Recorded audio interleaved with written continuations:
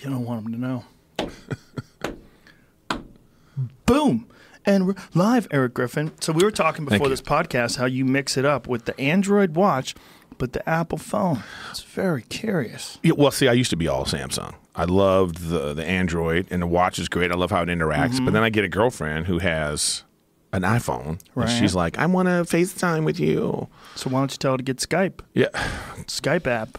You're married. You understand. Like, you can't. Anyway, I set standards. Well, hey, I'm not the standard guy. Line is in the sand. So then they have like they had this app on the Apple now called Gear, which lets you hook up your phone, but you can't really interact with it. You can't like talk or anything, but it's actually kind of nice. You just want to know stuff's going on. It's probably, we were saying it's probably better that you can't interact with it. Because Jamie was telling me that you could do walkie-talkie with your iPhones now. Yeah, that's still being announced right now, so I don't know all the details, but the Worldwide Developers Conference is going on, the WWDC, so they're announced the new operating system, the new Apple Watch, and the new automatic workout detection, walkie-talkie mode, and something else is going on. There's just too much. I have an Apple Watch, too. I love it. You can leave it at least sometimes I leave my phone. I don't bring my phone with me. Yeah? Because you can... Do you feel weird when you do that? Yeah, because here's what's happening now, though. Like, if I have my watch, like, so when you look at your watch, what does that cue? It cues like you want to go, or you're missing out on something, or I don't have any. No, now when you do that, it's just because you're looking at a text message. So now it's just as rude as. Yeah. It just we're not. This isn't helping. No, it's not helping when I go. If I'm looking, we're talking, and I go like this, I look down, and you think, hey, you have to go someplace. Like, yeah. No, I just got a text. It's too much, right? Yeah, it's got a tweet. I got a retweet I'm looking at. That's what it is. What are we doing? What are we doing? I have no idea. And you know what's really weird about all this stuff, the phones and how we talk? Everybody wants to text. Like, you can't get people to call you. Right. You can't get people to now they're putting little emojis. Right. Right. And then from the emoji, now they're putting like GIFs of real people. So this is how I feel. So we're going in a circle because we want human interaction. We want connection. We want to see people. So now they're putting a celebrity up. Like, this is how I feel today. Why don't you put how you feel today? Right. Not Chris Pratt throwing a garbage can or something. Yeah, this is my mood. So we're slowly getting back to where it's going to be, we're going to actually be talking to a real person. You think so? It's going to come all the way around? I think it's going to come all the way around. What is this, Jamie? This is the new thing they showed. It's you're making an emoji of yourself called Memoji. They already did that with Samsung. This is like it's working they're ripping them off. This is what they're working together or something. This is what I'm saying, though. We're searching. We're trying to find ways to be more ourselves. You don't need an emoji of yourself. Just be yourself. Sorry, they're going against each other. Takes on Samsung AR emoji. Yeah, they ripped off the idea. Cheap fucks. Taken on. Isn't that funny? Apple's ripping people off. No, they were first with the iPhone. The iPhone was the first of these kind of things. The first iPhone. But Androids are real close now. They're real close. I mean, it's very debatable. But everything after that, they were late. Like, really? Like on an Android, you could copy and paste on an Android. Oh, you could do that? 2-3 years before, you could do it. Oh, really? On an Apple. So you've always been an Android guy? Yeah, I've always been an Android guy. Just get another Android. I know. Tell your girlfriend. I know. I'm the man. You get an Android. You get it. Yeah. You get an Android, and we'll Skype it. It'll be me buying her an Android. Is there anything native to Android like the FaceTime thing? Is there something that's on the They do. They have their own version of that. They have their own version of that, but I don't think people really use it. They have their own like Samsung Video. Oh, but Samsung has one. But what if you have say like a Google Pixel phone? Yeah, they might have, but I don't think enough people have a Google Pixel phone to make that even a thing. Oh, really? Yeah. I thought those were really popular. Are they? Who do you know? Name me one person you know that has a Google Pixel. That's a good call. Yeah. Me. I have one. You do not have a Google Pixel. I do have one. But I don't use it. Yeah. Okay, so you were given a Google Pixel. No, I bought one. Why? Because I wanted to try it out. But here's what happened. I couldn't get text messages to work. This is the scam. Because you are hooked up to this. What are you showing me, Jamie? So they do have it. It's with the Pixel 2 or something. Maybe it's Android video calling. Yeah. Google simplifies Android video calling. Oh. Yeah. Oh, look at that. So does that only work with Android to Android? Is that the idea? Probably. Okay. I don't know why they don't just work together. Why doesn't Apple and Google just work together? Well, they don't work together with text messages either. That's my point. Is like really annoying. The iMessage thing is what fucked me. because everybody knew that I had an iPhone, so they would send me, because they have an iPhone, they would send me an iMessage. And so I was sending people text messages. They're like, I'm not getting it. I'm like, send me one. And they would send me one, and I wouldn't get it. And so then I went online and looked it up, and it said, you have to disable iMessage. Okay, so I disable iMessage. Then you have to call up. You have to actually call up someone. I'm done at that point. Yeah, at that point. Yeah. You have to call up someone and tell them to take your email address off of the iMessage database. Okay, so I do that. And I say, take this email address. Well, why are you doing that, sir? Because I switched over to an Android phone that's like, pause. Like, I just fucking killed the queen. Like, this, like, come on. Like, you heard an alarm go off? I'm one of millions of fucking people out there. You don't know anything about me. Why do you care? Why would you give a fuck if I... But they literally, the guy on the phone felt bad that I was switching over. So then it still wouldn't work. I mean, it didn't work for... I'd get like 1 out of 3 text messages. And it all happened while I was on vacation. I just figured I'm going to try this phone while I'm on vacation, fuck around, but you can't. They got you roped in with that goddamn, that iMessage shit. No, yeah, that's their Apple's thing. Yeah, because they make it free message. no matter where you are in the world and all that. I mean, there's a lot of people have Apple. I think Samsung is taking over in terms of like for Android. You know, yeah, I love the Samsung phones. They make good phones. They make great phones. The difference between the Androids though is that Samsung does not update their software very often. They update security patches because they don't need to. But Google Pixel phones get the latest software right when it gets released. And so like when Oreo comes out and 8.1, all these different operating systems come out, they're better, supposedly. Yeah, for how long? A week? I mean, no, it takes a long time before they come out on Samsung phones. Long time. Like 6 months sometimes. Oh, really? Yeah, it takes a long time. Well, there you go. You heard the breaking news right here. Yeah. Well, maybe that's what the problem was. Yeah, but it also, Samsung puts their own shit over Android. And the real Android dorks want pure Android. And pure Android you really only get with the Pixel. Unless you can, do you know about... How do you do? Like, can you hack them? You can hack them, right? Where you can like how you use. What do they call it? Like you jailbreak your iPhone and all that kind of stuff. They've made that just common now. Because it used to be like they would lock it down where, like, let's say you had Verizon, so you could only use this phone on Verizon with Verizon stuff, and then you would jailbreak it, and you could like open it up to like all these other types of apps. It's just if they would stop being greedy fucks. Just stop being so greedy. Let me use my phone however I want. I'm still going to be on your system. I'm still paying your, $200 a month for your stupid phone service. But I can't do a little extra. Little extra. Just a little extra. Just a little extra. Don't get me started on this. I'm getting you started. I know. These motherfuckers. Now I can't believe the shit we have to deal with, Erik Griffin. God damn it. That is weird, though, man. It's weird there's only 2. That's also weird. There's only like 2 operating systems, and they're competing side to side. But that's how we are in our country. We can only Republican or Democrat, Apple or Android. Do you remember Windows Phone? Windows Phone wasn't bad. Yeah, was it? It wasn't that bad. I had a friend who had a Windows Phone. I was like, oh, this is kind of cool. It had tiles. It was like Windows 10. You know how Windows 10 looks with tiles?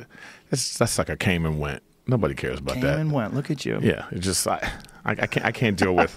I don't want to hear about you. Everybody's trying to get into the phone game, right? It's like, but what's crazy is how many people have Windows computers. It's amazing that Windows had a phone, and people are like, nah.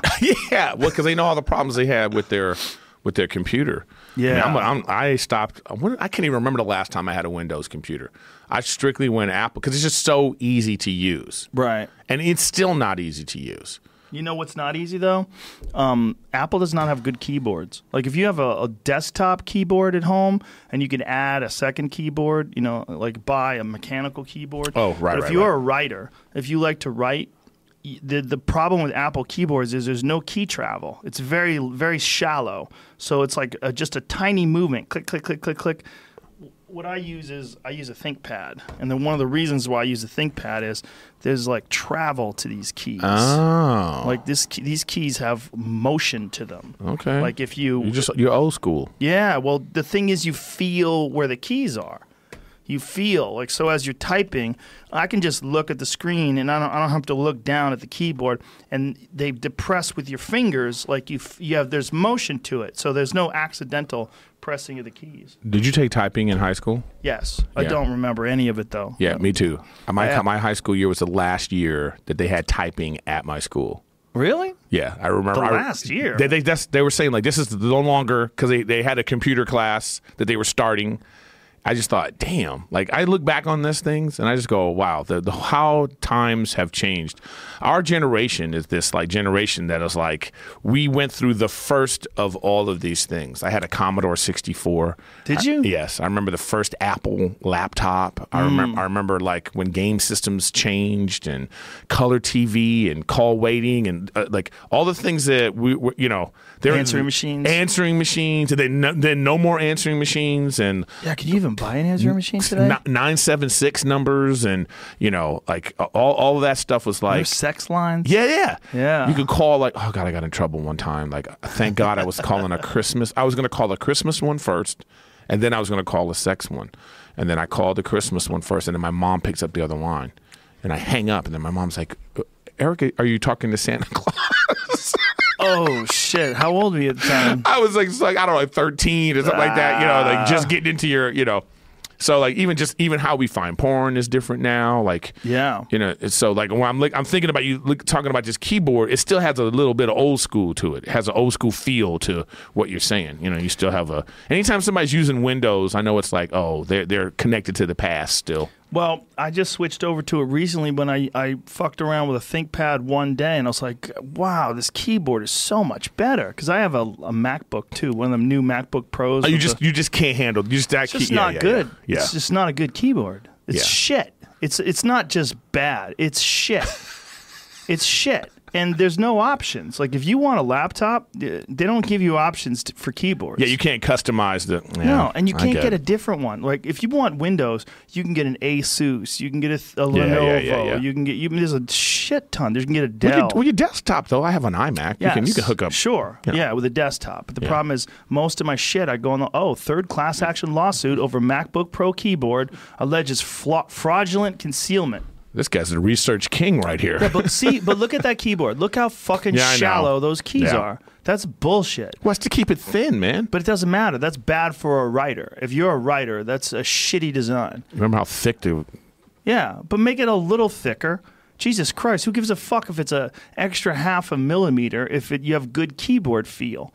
I mean, it depends on what you're doing. If you're the type of person that just writes an email every now and then, but I fucking write. I need a keyboard. I feel you, man. I need it, so I switched. Something that could take a beating too. Yeah, I still fuck around with that when I still have it. So I fuck around with that if I travel, if I go online, if I'm just web surfing, it's fine for that. Mm-hmm. But it sucks a fat one when it deals with. Did you get a text message? Yeah, I'm already getting messages about this. It's just coming to the phone. My phone's gonna the only time my phone is blown up like this before was when Justin Bieber posted a picture with him. And you? Yeah, on his Instagram, and then my phone was shaking for a month straight. Just from the notifications? I turn on the notification. I say, you guys, nobody believe me. Let me turn on the notifications. And I put it down like this, and it's just like I'm talking about that. Thousands of notifications. That guy could topple a government if he really wanted to, if it got political. Right. That's a problem. Yeah. I mean, that's what we're dealing with Trump, a famous person who becomes the president. I mean, this little kid is only 24, right? What the fuck happened? Is he even 24? Yeah, he just 23? turned 24, yeah. Okay. Yeah, Jamie's hating. No, he's not. He's actually a good kid. He really is. But if I gave you $100 million and no parental supervision, you'd do some dumb shit too. You'd do way worse. Yeah, I would. Listen, right now, I would do a lot of dumb shit if you gave me $100 million. Yeah. Just out of nowhere. Out of nowhere. Yeah. He's done well for what he is. The kind of fame that guy possesses. He's off the charts famous. Yeah. It's like, but then so was Trump. Trump was super famous. Super famous. Yeah. This is why we can't get rid of the Electoral College, though, by the way. Not to get political, but... It does help, but, did he rig that? But you didn't rig it, but played the game well, But you can't have a popularity contest. But it is a popularity contest, no matter what, even with the Electoral College. You just have to be popular in Iowa, popular in Ohio, and know how to do that. Just go over there and talk about Muslims. Shake your fist. Why don't we... I still don't understand why we don't just have... online voting. Absolutely. Or with their phone. Like you have to have a phone and then you register your phone so that IMEI number that your phone has is strictly for you. Yeah. They already have what do you call it, like facial recognition software. Their phones have fingerprint. Yeah. So there's like 3 different ways to like register and then you'll get everyone's vote. I always say vote should be like the Columbia DVD house. Remember Columbia DVDs? Oh, they would just send them, just giving it to you for free. So so if you're a Republican, right? Yeah. Then your vote goes to the Republican until you go, I don't want this Republican. I wonder what the numbers of people if people don't know what we're talking about with Columbia DVD because we're old, but back in the day, you would sign up for like cassette tapes. Yes. And they would send you a bunch of cassettes, like you'd pick. It was like a book what club, do you like? too. Book club. Yeah, that too. But they would send them to you, but it was only like $1. And you would get like 15 cassettes. You get like Aerosmith and... Is it still around? They still got it. Yeah, it's still on. Get the fuck out of here. No, but check it out. They finally made it so they don't just send it automatically because people were quitting the service. Yeah. But they would just send you. So you would pay, and you had like, say, 3 days. And if you didn't send it back, they would charge you to $9. Right. So that's what I'm saying about voting. This is how we should vote. $35. Like that page right there he's showing us should be like all your candidates for Democrat. And if you don't, you have 3 days to pick. And if you don't pick, your vote goes to them. That's how they should do it. Show me what you just showed me. What are you doing? What did you show me? Clicked on the details. What does it say? It says it's $35 for like 2 or something like that. Okay, free shipping is only eligible for orders of 2 or more DVDs with a subtotal of $35. Oh, okay. See? Pre-orders are not eligible for free shipping. I don't know. Okay, so they say it's free shipping, but it's not free shipping. Is that what they're doing? And they say it's $9.95 each, but free shipping on that's more than $35. Yeah. Look at that. Free shipping on 2+ DVDs, but the DVDs are $9.95. So 2+ is what? 4 because it has to be more than $35. You fucking crooks. They're all crooks. The record companies are so gross. Dude, I've been talking to people. I had Steven Tyler in here was explaining what happens now with streaming services. And that was great, by the way. Oh, thank you. He's great, right? Yes. He's a trip. Fascinating. Fascinating. I mean, you want to talk about a guy who's seen it all. I'm never surprised when someone like that, with that type of personality, I'm not surprised that you see the kind of life and career he's had. Yeah. Those people they're a notch above the norm. Yeah, he's definitely a notch above the norm. He's a super sweet guy, too. Yeah. Nice to everybody. Just all hugging everybody and real he's already friendly. had his time of being like, yeah. I'm sure there was a time in his life where he was a super dick. You think so? Oh, come on, dude. Some guys you don't hang get on to that that famous. You don't get that famous at the time when people are treating you like just a god, you know, everywhere he went. I mean, the rock star. I bet that was the pinnacle. Rock star, right? A-list actor, professional athlete.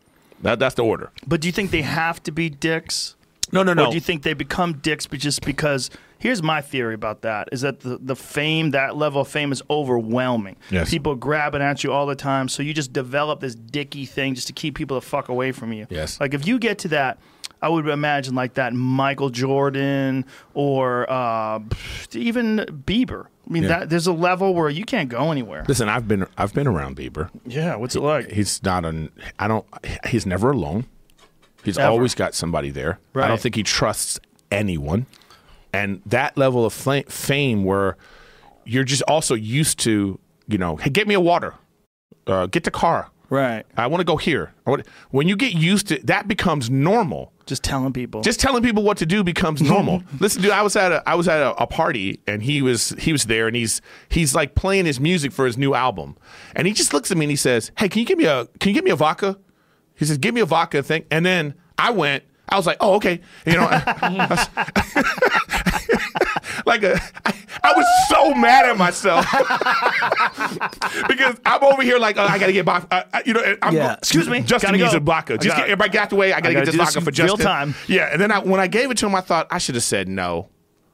I just thought, bitch, get your own vodka. Get your own fucking vodka. I'm 40-some years old. Yeah, what the fuck are you doing? Playing piano? Fuck out of here. Dude, same thing. I was at the Laugh Factory, and he was there. He was watching, and then Scooter, who's a buddy of mine, Scooter Braun, Scooter comes down, and he says, "Hey, yeah, Eric, Justin would like to see you." And I at first I was like, you don't summon. How to walk? Wait, you don't summon me. But of course I was like, all right, let's go. I went, and then And then I saw him too, and I was like, I realized like, because I'm a nerd this way. I mean, I'm a fan of all types of music, so I think the kid's dynamic. I think he's very talented. I don't think it's a surprise that he's this famous. Right. You know what I mean? People get on him. You know, just by the way, in defense of Bieber, real fast, you can't tell somebody they're great since they're 8 years old. Right. You can't. 8 years old, you're great. You're great. And when he's 9, you're great. When he's 10, you're great. When he's 11, you're great. Think about that. Then at 13 is probably when he first went, well, am I? Yeah. But, you know, and then 15, he was like, I'm not great. I am great. At 18, I'm fucking great. Now, and then when he finally says it, then that's when everybody goes, whoa, bro. Tone it down. It's too late. The monster's already been let loose. Well, he's already mature, right? He's already become an actual adult. And he probably has no cum left in his body at any given time. He's shooting loads all day long. It's just recovery time for him. If he tweeted, I need some pussy tonight. Oh, out of control. It would be like American Idol auditions. It would be crazier than that. Have you seen that Guatemalan volcano eruption? Have you seen that? Where people are running from the smog. It's fucking crazy. It would be girls, guys. Yeah. It wouldn't even just be, you know? Like that much pussy coming down the mountain headed towards you. It's that Guatemala eruption is fucking scary, man. There's nothing like that in comedy other than Chris D'Elia. Yeah, he's close. He's close. But even that, look at this, Guatemala. Most violent eruption in more than 100 years. 25 people already dead. I think it just happened yesterday. It's fucking crazy, man. Dozens of people have died after erupted. Yeah, Sunday. The Earth is getting back at us. Dude, that's 2, right? Hawaii and this one. I mean, we got to be real fucking careful. I'm surprised New Zealand hasn't had a couple of eruptions. Oh, do they have like a live volcano in New Zealand? I just know I think, can you fact check this, but I think New Zealand has the most volcanoes in the world. What? Yeah. Really? Yeah. Well, I was just there. God, and, you go on one of those tours and they're like, What'd you do over there? Well, I went to the Cook Islands. Ooh, Captain Cook Islands? Yeah, the Cook Islands, man. Where the pirates showed up? Yeah, beautiful vacation. And there's no Americans, which is what I love. I can't stand going someplace and it's just all American. Like I don't go to Ensenada and you might as well go to Venice Beach, Right. I don't want to be around like the same That's time. how Maui is. Yeah. I don't like going to Hawaii Maui either. is basically Beverly Hills. Yeah. Beverly Hills got with in water. A jet. Yeah. Volcano map of New Zealand. Jesus Christ. Yeah, see? Oh, it's fucking volcanoes. 1, 2, 3, 4, 5, 6, 7, 8, 9, 10, 11, 12, 13, 14, 15, 16, 17, 18 volcanoes. Is that right? Yeah, look, you can't lie on this show because this guy's going to fact check you right away. 13. Yeah. Yeah. Well, God, that is insane. But I'm telling you right now, beautiful vacation. Oh, I bet. I didn't actually like New Zealand like I went to Auckland. I thought I'm driving around downtown L.A. Or like Seattle or something. I didn't like the city. I'm not a city guy. I like this kind of shit. I like outdoors, nature, beaches. Yeah, well, the nature there is stunning. I want to look out the hotel window and the sliding door, and like there's sand, and then like the water's like right there. Or mountains. Yeah, exactly. Something. Rainforest. Yeah, something that's different from this urban jungle that we live in all the time. You ever been to Costa Rica? I have been to. Okay, God, went to Costa Rica with my girlfriend. We just started to get together, and it was good and bad. Just started to get together. We were to Costa Rica. Yeah, That's it was too soon. Bold move, sir. How long were you guys dating? It was too soon. I thought maybe we like 4 or 5 months, But it was like Christmas time, and I'm with her. I'm like, let me make this special. So we go to Costa Rica, I do it up. And she went Christmas with you, not the family. Yeah, well, she's Jewish, so. There you go. Yeah, there you go. They're all monsters. How dare you? You got to be careful with that kind of talk in this day and age. People are there it is. That's it. That's my after people. Career's over. No, I'm just teasing. My girlfriend's Jewish. She has a beautiful family. So she was like, well, I don't care about Christmas anyway, so let's go. Bam. But I don't go see my mom, who moved to. My parents just moved to Malaga. Where's that? In Spain. Oh, they moved to like the southern tip of Spain. They went on a cruise one day. They stopped in Malaga, and then my mom's like, "We got to come back here." Cost of living is so low. Like they're living like kings over there. Like a great 2-bedroom condo with like a Malibu type view. €600 a month. What? Yeah, dude. It's I'm telling you right now, crazy. You got to look up the cost of living in Spain. It's crazy. A lot of people from Britain, they retire in Spain because their money goes a lot further. Oh, I've heard that. I've heard that people go there to avoid taxes from France. Yeah, it's a lot of stuff, man. Yeah. So we go to Costa Rica, and it was fine. It was great. It was one of these resorts where like you could get room service 24 hours, order what you want. It's all covered in the thing. But I got sick, Joe. Oh no! I knew it was diarrhea sick, or what kind of sick? It was every hole in my body. Something was coming out of it. Oof. Okay, and then I was in bed. I was telling her, I said, I don't feel good, and then as a comic, I made a joke at her that she didn't appreciate. She was mad at me about this joke. So and I'm also telling her like, look, I'm feeling well, and then it happened. I get up and I have to vomit, and then there was nothing. I vomit in my hands. I run to the bathroom, and then it's just like it's coming out of both holes, like just and this is going on for all night. I'm dead. And the way she was acting, oh my God. How was she acting? She was like, "You're ruining the trip." Whoa! So at the time, I was like, "Ooh," but we weren't as close as we are now. We've since resolved the issue.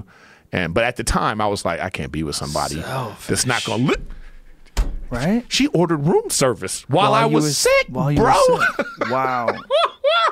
She was already writing it off. Yeah. She's like, well, I'm going to go ahead and get. I'm going to have a fucking cheeseburger. And then that was making me more sick. The food smell. So I'm outside.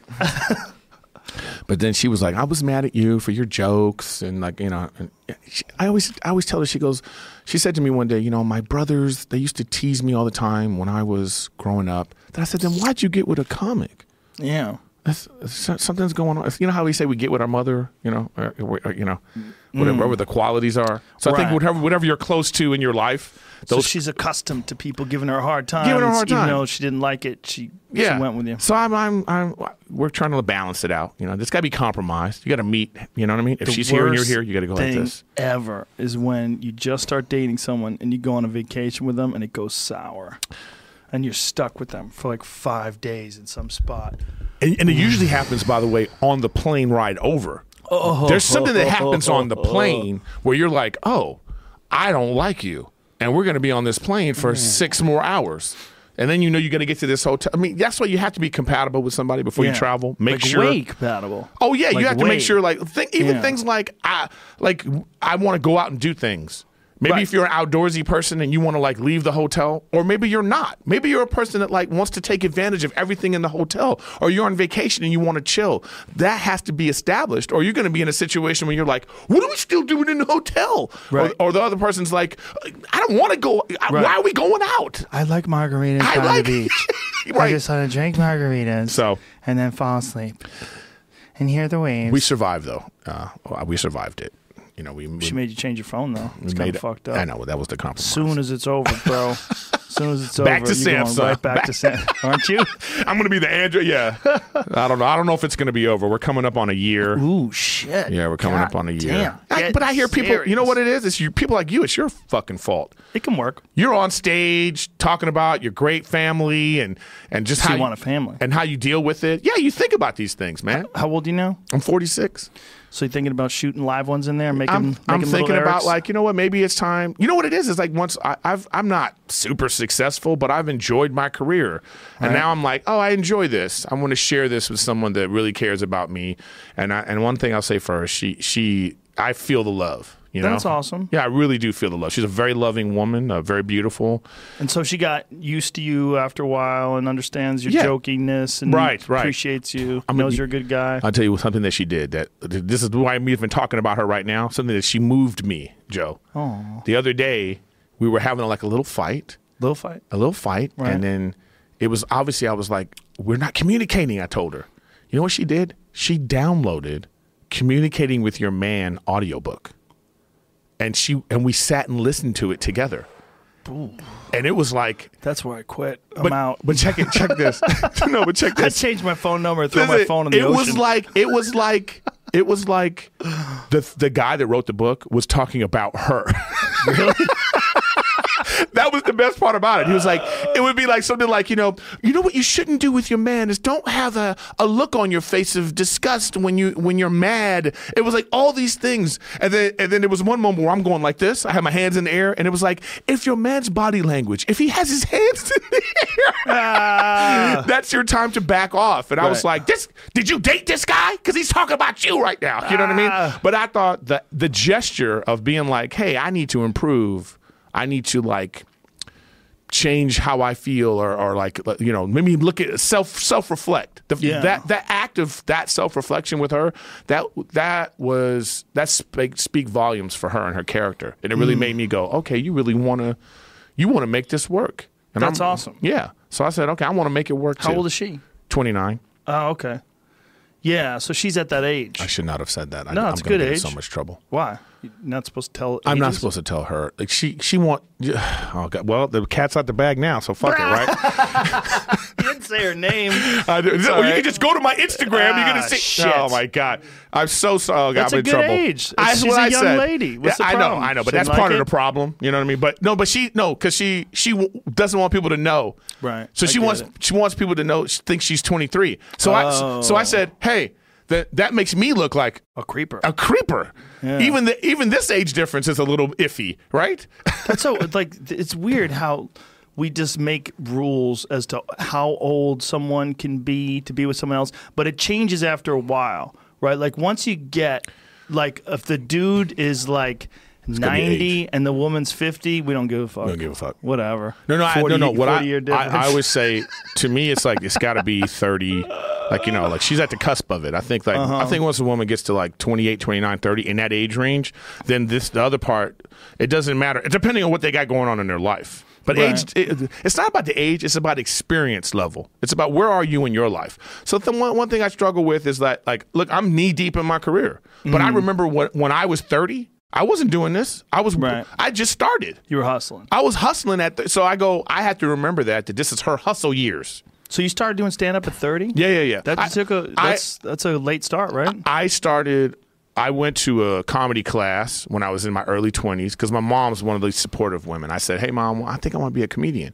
Next day, I'm signed up at UCLA Extension, you know, and with a notebook, and like she's like, here's a notebook. Yeah, that's all my mom. If I said I want to be a rock climber, my mom was like, okay, she would have bought ropes and like hooked me up with because she wanted me out of the fucking house. You know, she wanted me like when I was young. You know, so I went to the class taught by Sandy Shore.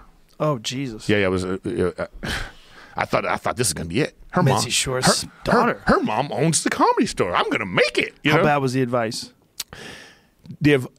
Look at you! Wow, this motherfucker right here, boy.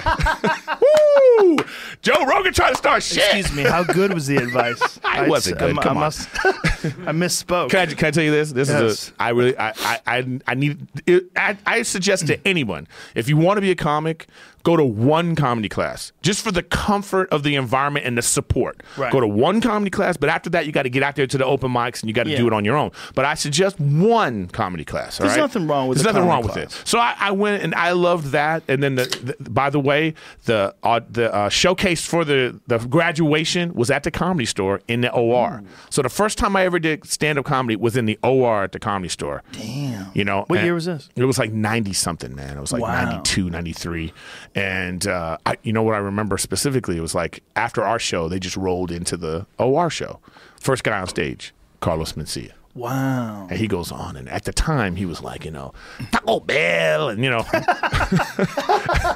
just at that time he was like, just that phrase. At the time he was like Taco Bell. You know, that is fucking hilarious. And I remember watching him, and at the time I remember watching him thinking, I think I can do this, you know, because I had a great set. I had a great first set, you know how that goes. It's supportive people in the crowd, and I have my funny hacky jokes that I was doing at the time, just what I thought was new. I remember one of my jokes was like, I was like, how come you can't recognize Superman? And then I would take my glasses off, you know, like I'd be like, look, I'm Clark Kent, take him off. Superman, you know, that was like, I thought that was hilarious at the time.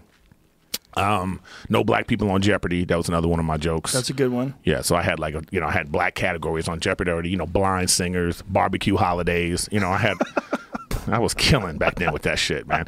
So Isn't it brutal though when you go to a real show Yeah. with that shit and you just it's crickets, but you're like, but on an open mic night, it's weird, right? Like there's open mic night material where it does okay on open mic nights. And you're like, this is some good material. I just got to develop it. I don't even think it's even open mic. I think even worse is doing it in front of a crowd. You know, this is what happens we're getting sidetracked, but I love it. You know, when you go into Middle America, when you first were coming up and you were still a major headliner, and then like the local guy will be there. Right. That local guy is now going to be on Joe Rogan's show in Iowa, and he's going to be performing in front of 200 or 300 people. Right. That type of hacky material is going to kill with those people.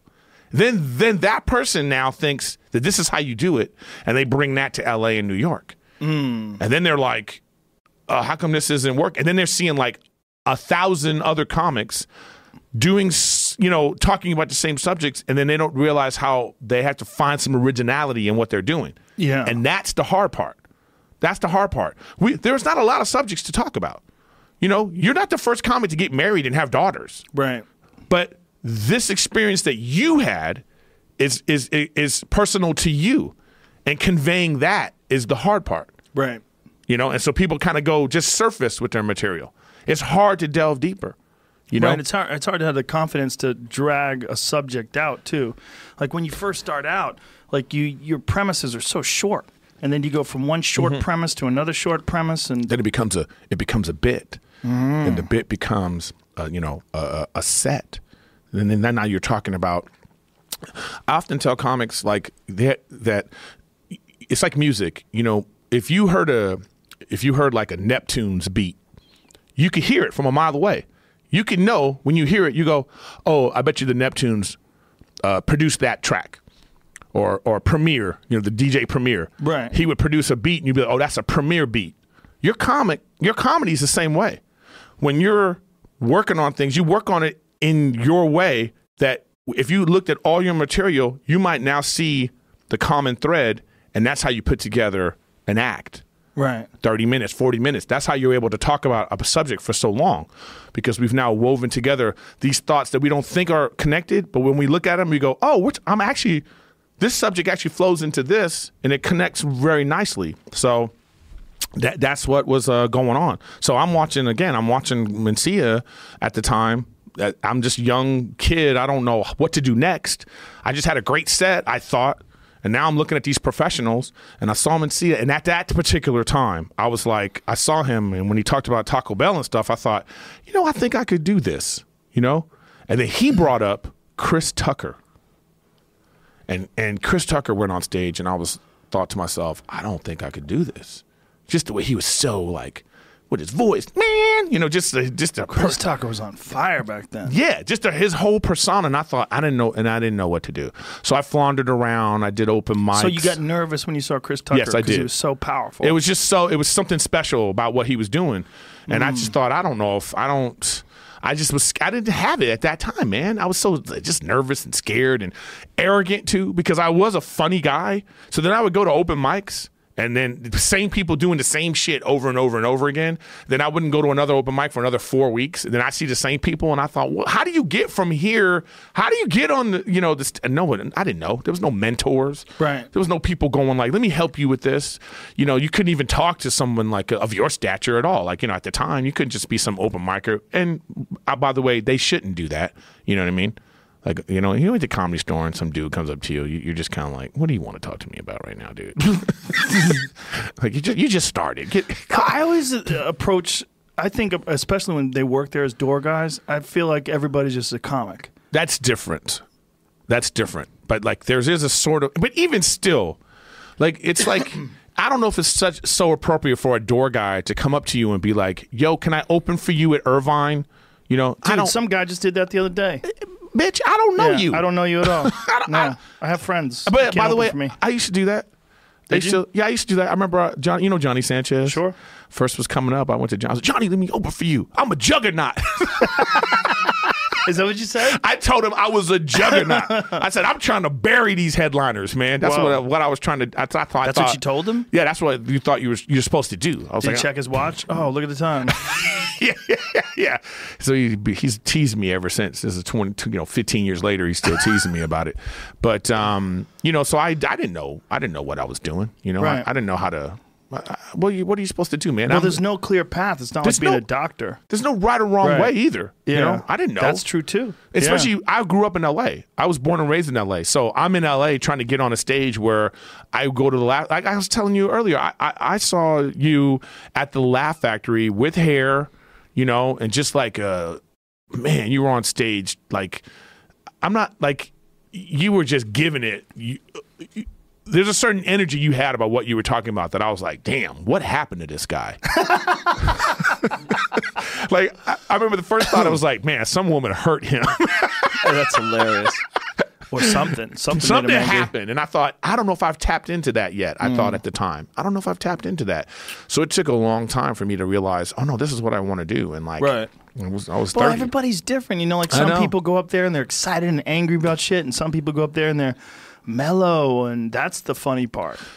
They're chilled I wish I knew what slow. There's no slow punchlines, But even if you like Segura, perfect example, just could tell a story and have you captivated. Yeah, there's no anger. Yeah, there's no like screaming emotions. Segura's just chilled out. But don't you find yourself? Have you ever gone up and been, because you have a way of performing, like you have it's Joe mode. You're on there. It's going to be powerful, and you're like really. And then, have you ever just gone on and kind of like not done it that way, but then now you get laughs at a completely different point in your set with the new material for sure? Yeah, because you're trying to find the. You're trying to find the beats. I set material up to fail sometimes. Like I'll go into a bit slower and I'll go into a bit more casual and try to ramp it up rather than like try to make it. Like sometimes when you get a new bit, especially when you first start out, you're like, this bit is shaky. Let me just get it out of the gate with a lot of momentum so that I can kind of coast with it. But sometimes I'll say, all right, well, this bit might be all just bullshit. Or what Tom Segura calls them dance moves. Yeah, I used to call it English on the cue ball, because sometimes you're hamming it up. But you're doing that. I know exactly what you're saying. You're doing that thing that you do that makes people laugh. Yeah. It's really difficult. Jazzing it up. It's really difficult for me because I'm just a funny looking guy. I mean, I accept it. Right. I'm not a looker. You know what I mean? I'm cute. You know what I'm saying? You're a handsome fella. And I'm a handsome guy. Yeah, the mustache works with you. I know my qualities, right? But I know that that I could do a thing that they're gonna. Are they laughing at what I'm talking about? Like, are they with me emotionally? Are they with me intellectually? Or are they just going like, this guy's funny? Right. And it's hard to recognize that. Yeah. Right. Like, what do you want from them? Do you want to connect with them? Do you want them to laugh? Do you want both? Do you want them to appreciate you? You just want them to have a good time? Or do you even want them to laugh at how you are connected to what you're talking about? Because that's different too. Yeah. Like if you're a political comic, people might laugh that like how passionate you are about being a libertarian, or how passionate you are about, being an atheist. Right. Maybe they don't agree with you, or maybe they do agree with you, but they're laughing at how you are connected to what you're saying. And I think that's another element. That's a whole other thing. I look at all my friends that, we have a lot of peers, our friends that we just go, they all have something different in that way. Yep. And it's an amazing thing to watch. It's a crazy art form because nobody could tell you how to do it. It's not like any other art form. Yeah, it really. Like if you went into music, or I went into music, like you could be in a rock band, or you could be in a blues band, or you could like country music, and everybody would be clearly defined. Yeah. But you just do stand up. Yeah. It's just stand up. I mean, there's no categories. You know what's funny about that though is I know that there's no categories, but I do think that it is similar to music in that we're not going to change the rules of communication. Right. And I think that's where people get in the way. So like when you're on a piano, you're not going to make new chords. It's still going to be A, B, C, D, G. You know what I mean? And like the certain chords when they go together are not going to sound good. No matter what, you're not going to reinvent the wheel. So I think the baseline of comedy is like just being able to communicate your points.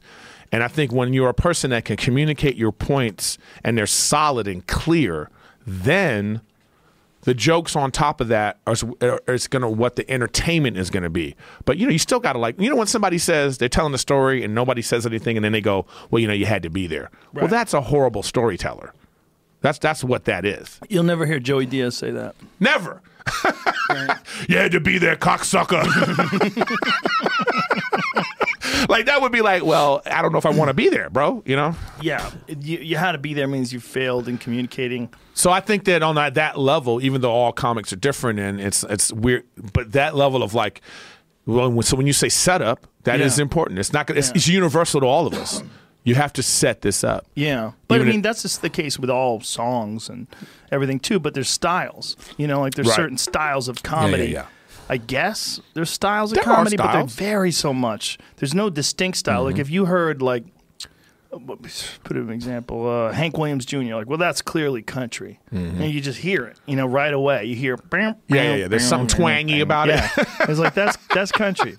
Yeah, there's something about the story. I love country with a good story. I'm driving down the highway. Whatever. Oh yeah, all you have to do is hear like a couple of words. Yeah. You go, I know what the fuck this is. Yeah, this guy's hurt. It doesn't even have to have like music behind it. You know what? He's sad. You were comedy at the time. It was the country music of comedy. I think you're misrepresenting it. It was never. It was a story. You felt the anguish. I don't think that's what I was doing at the time. Are you trying to look back and think? Isn't it weird though? Well, you had hair. It was a whole different guy. Yeah. You weren't this. You're a solid muscle now. Like I don't know if you have. What's your body fat count right now? I don't get it checked. Oh, okay, that's probably better. It's probably better to think that it's better than it probably is. I think if you went, you might be disappointed. The last time I checked, it was 10%. Oh my God, it's not very low. I'm probably like 30%, 35% body fat. That's crazy. Yeah. I got to do something. Good. It's not good. That's not good. But you know what it is? But my blood pressure's good. That's good. Yeah, because you told me you were boxing now. I'm trying to box, man. Start working out. I'm going to the boxing thing, and it's Where you going? I go to Gloveworks. Gloveworks in Century City. And shit. You're a boxer. Yeah, it's hitting pads.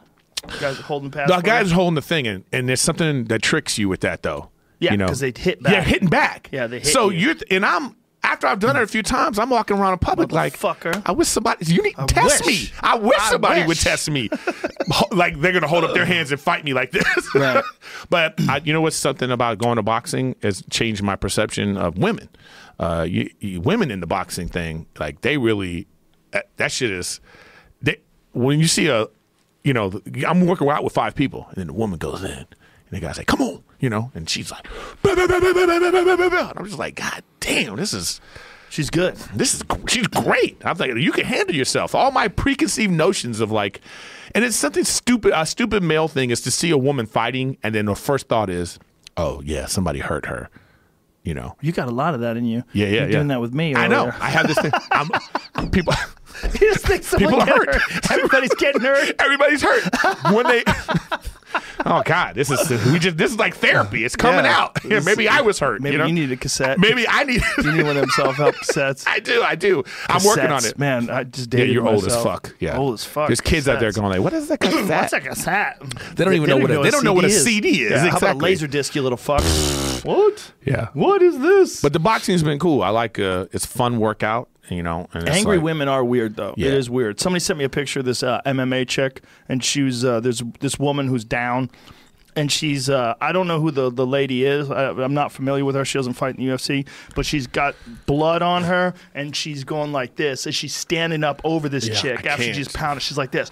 And I'm like, damn, that is an angry woman. Listen, I can't do those kind of. I don't like male UFC. I don't leave. It's just too violent for me. Have you ever been live? No. Do you want to go? I would go. I was watching the other day because I heard your voice. There's one in L.A. in August. I'll go. I want to go. Because I'll get you good seats. It just seems so like. It's very. It is that. By the way, I find it like I don't like watching women hit each other. I just don't like it.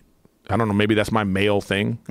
But I think that like, how can we be in a society where we're talking about no violence against women unless it's pay-per-view? Well, no violence against women by men is what they Joe, mean. let me and ask you this isn't something. Violence against women. It's a competition. Do you think that woman that beat up Ronda Rousey, Amanda Nunes, do you think that I fight better than her?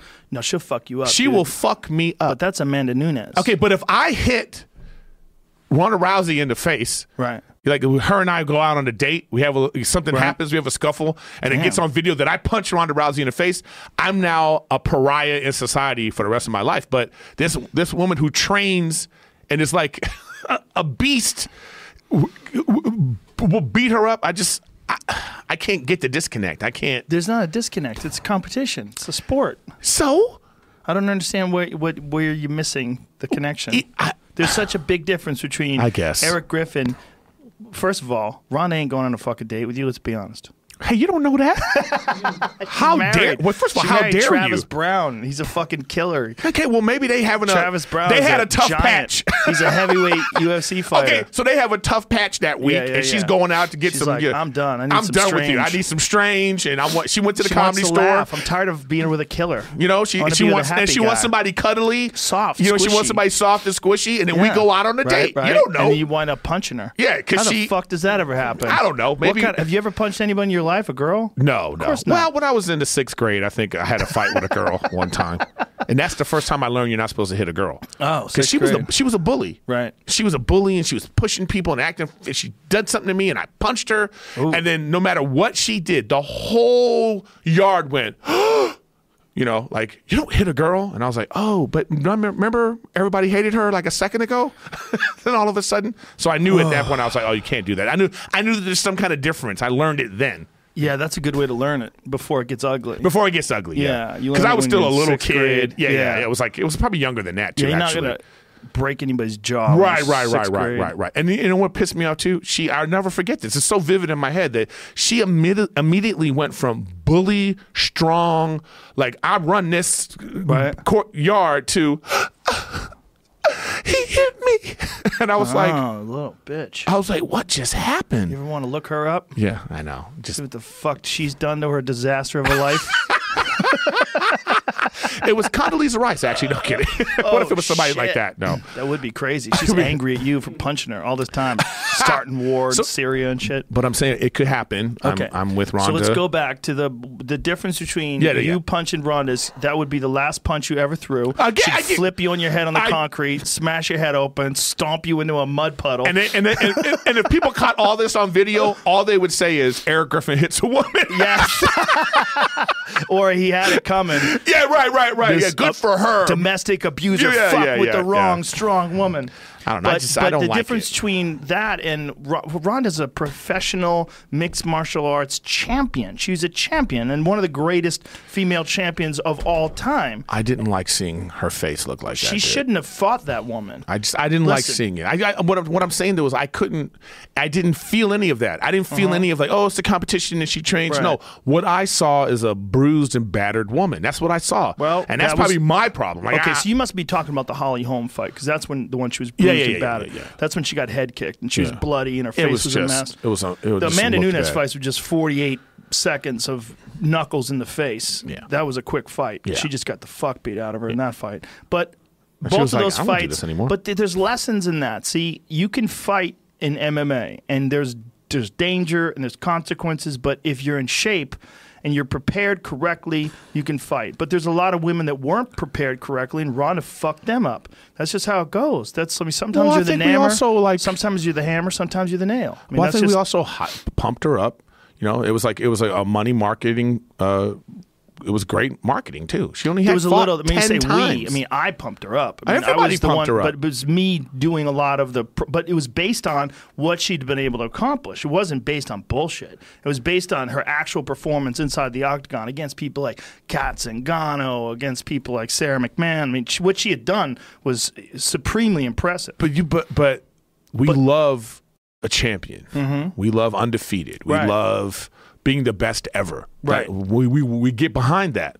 Right. And that's what was behind her going into that fight. Right. And it didn't look like that. Well, that shouldn't have been behind her going into that fight. Maybe the Holly Holm fight. But even the Holly Holm fight, she was under massive amounts of distractions. They were going to do Roadhouse, remember? They were going to do a Roadhouse movie. Yeah. She's having meetings with agents and they just thought she could fuck up anybody on the planet. That's what I'm saying. The problem is unless it didn't you're look like 100% all in with your training and your learning and your development, and you're making sure that you've got the right training partners and the right coaching and the right staff and nutrition and all these different things. If you have any part of that missing, then the people coming up who have all those bases covered, they're going to surpass you because they're talented too, and that's what happened with her. You're knee deep in the world. You know everything about it. Okay. As a layperson, right? Just looking at them standing next to each other, I was like, "Oh, she's gonna get her ass beat." So you looking at Ronda standing next to Holly Holm, you thought that Ronda was gonna get her ass beat? Yes, I when I saw it, I was like, "How's this gonna work?" Why'd you think that? I don't know. Just the eye test. She just looked Holly's bigger. Very physically impressive. She looked bigger. She was. I thought she was physically bigger than this person. Have you ever seen Sarah McMahon? No. Ronda stopped Sarah McMahon in one round. Sarah McMahon was an Olympic silver medalist in wrestling, and she's a tank. I wasn't into it like that. Maybe if I'd seen that, I would have been like, well, this is going to be a good fight. But that was my first time, and just looking at it, I was like, this doesn't look like this is going to be a good fight. That's just... it just I just didn't think it was going to be a good fight. And then you hear you guys talking. You hear like the guys going like, Holly Holm said she's a boxer and this and that. And I'm like, oh, wow, this isn't going to go well. And then sure enough, it didn't go well. So then that made me have like the respect level for female fighting if I'm just coming in. Like at that time, it was like Ronda Rousey's everywhere. She's in movies. She's in and then you're like, oh wow, this is the greatest fighter ever right here. She's the attraction of a lifetime. Right. And then you go, okay, all right, I'm gonna check it out. Let me check out. Wow, that girl looks big. I don't think this is gonna. And then she gets demolished, and you're like, well, is this a sport? I think that was a big blow for female fighting. What are you talking about? That was like one of the best things to ever happen to female fighting. Yeah. Okay, well, we're different in that way. I think she should have won. Would have been the best thing. No. It's good to know that anyone can lose, even the greats. They get. I think we compare it to boxing too much, is what it is. Boxing, you got to be undefeated. Boxing, we love undefeated. One blemish on your record, and it does something. Yeah, it doesn't work like that in MMA. Right. Because in MMA, there's so many different ways to win. The only one who's really undefeated at the top of the food chain is, two guys. Khabib Nurmagomedov, who's the lightweight champion. He's undefeated, period. Mauled everybody. Except Al Iaquinta went the distance with him, and but still beat his ass. Still beat him. But John Jones is really undefeated. John Jones has one loss in his career, but it's a disqualification. Is he the guy that's been disqualified because he was on drugs or something? He got caught with some shit in his system that he shouldn't have had in his system. And how did he get it in his system? We don't know. It was only in there for a very short amount of time. There's a lot of speculation. We don't until that gets ironed out. By the way, one of my good friends in the whole wide world is Erik Koch. He's also a UFC MMA fighter. You know Erik Koch from Two Crufers' gym? Yeah, Erik Koch. Yeah, he's a good buddy. We play. You know how I know him? We play video games together. Oh no shit. Yeah. He's a bad motherfucker. He really is. He's a crazy dude. Now I know that if I'm in public and some shit is about to go down, I check people's ears. Oh, that's a good move. Yeah. Yeah, but I'm sometimes that doesn't work. Ooh, his ears look. Yeah, but some beasts out there that wear ear guards. Yeah, but be careful. No, but Joe, I'm saying I'm not gonna fight anyway. I know, but don't. One more year of boxing, I might be like, you don't want to test me. Once they start doing that pad thing, you start thinking, yeah, man, listen to the noise I'm making. No, can I tell you one quick? The first time I ever boxed, I was like I went with Craig Robinson. You and Craig were boxing each other? No, we weren't boxing each other, but Craig was starting to box, and he took me to this gym, and it was this old black dude. He was like in his 60s, right? Old school black dude. So I got into the ring with him. The guy, he was like, all right, come on in the ring. So I'm in there, and we're boxing. 3 minutes. I have so much more respect for boxers after doing this. So he's like, yo, keep your hands up. Keep your hands up. And I'm like, all right. And then he hit me in the head, Joe. Because you didn't keep your hands up. And I was like, after he hit me twice, something locks in, man. You got angry. Like, oh. And then it's tasted your own blood. It was like 30 seconds left in the fight, and he put his hands up, and he was like, finish the fight like you on the street. Finish the fight like you're on the street. And I went like, kicked him in the nuts and bit his nose off. I went like this. And I didn't box again for a little while until recently. So that was one time. It was so hard. It was like that 3 minutes. I was like, how can these people throw 50 punches? Well, you got to build up to it, Eric. I'm going to, man. Yeah, I think I'm gonna come here. I need to. I want to. I need to work out. I need to. He laughs. You're not gonna. He's laughing like you can't deal with a Joe Rogan workout. The key is how come you don't do a workout tape? I thought about doing one a while ago, but you should. I'd rather. I do too many things publicly. I'd rather just keep things to just myself. This is a man who has a family now, has reached a level of success that he is comfortable, and now you're starting to see like not everyone needs to know everything. It's not just that. There's value in doing things just for you. Privacy. No. Huh? No, just working on stuff and doing things just for you. Don't do things publicly. Like everybody in this day and age, everybody does everything on social media, and I've done a bunch of things, put them on social media. But I think there's benefit. Like, why do you do the things you do? Like, why I do the things I do for two reasons. One, either I enjoy them or I think they make me better. They make me a better person. Like, this is gonna all be on your tape. I do a lot of yoga. Like I did yoga today. And I do it a lot. And one of the reasons why I do it, I think it makes me a better person. I think it makes me more mellow, which I think is good. I have a tendency to not be mellow. It makes me more friendly. I think it calms me down, and I think it's very good for my body. So I do it all the time. But I'm not about to do some fucking yoga video. I think I do stand-up for that reason. Yoga calms you down? Yeah. Yeah? That's interesting. Yeah, I do stand-up to it does. It calms me down. If something happens to me, I go directly to the stage. That's a great way to work on it, though, like, and develop material. Yeah, that's what happens. Yeah. Even if it's something that's, like, silly. Like, if I see a movie that moves me, I might go on stage and be like, did y'all see this movie? Where are you working out now? I know you do the store, and I know you do the factory, but do you fuck around, like, go to the Ha-Ha or the Ice House? Yeah. Flappers, all that shit? My start was, when I knew I wanted to do this, I was going to open mics, and then I went to Long Beach. They had this place called the Queen Mary, and they had a Laugh is Hope. This guy, Steve Kimbrough, had this really shitty club on the Queen Mary. Dude, we did Fear Factor in the Queen Mary. I was right down there, and I remember they had someone was doing a room there. That's the room you're talking about. So I did that, and then I started doing the Ice House, the Annex. That's a good room. And they had that 3 shows on Friday, 3 shows on Saturday. So I started doing that. From there, I went to the Ha-Ha. And then I was like hosting on the weekends, and then Terry from the Ha-Ha, God bless her soul. By the way, what are you doing Wednesday night? Wednesday night, I'm around. You want to do the Ice House? Yeah, let's do it. Wednesday night, 10 p.m. 10 p.m. Ice House. I'm with Joe Rogan. Sold out.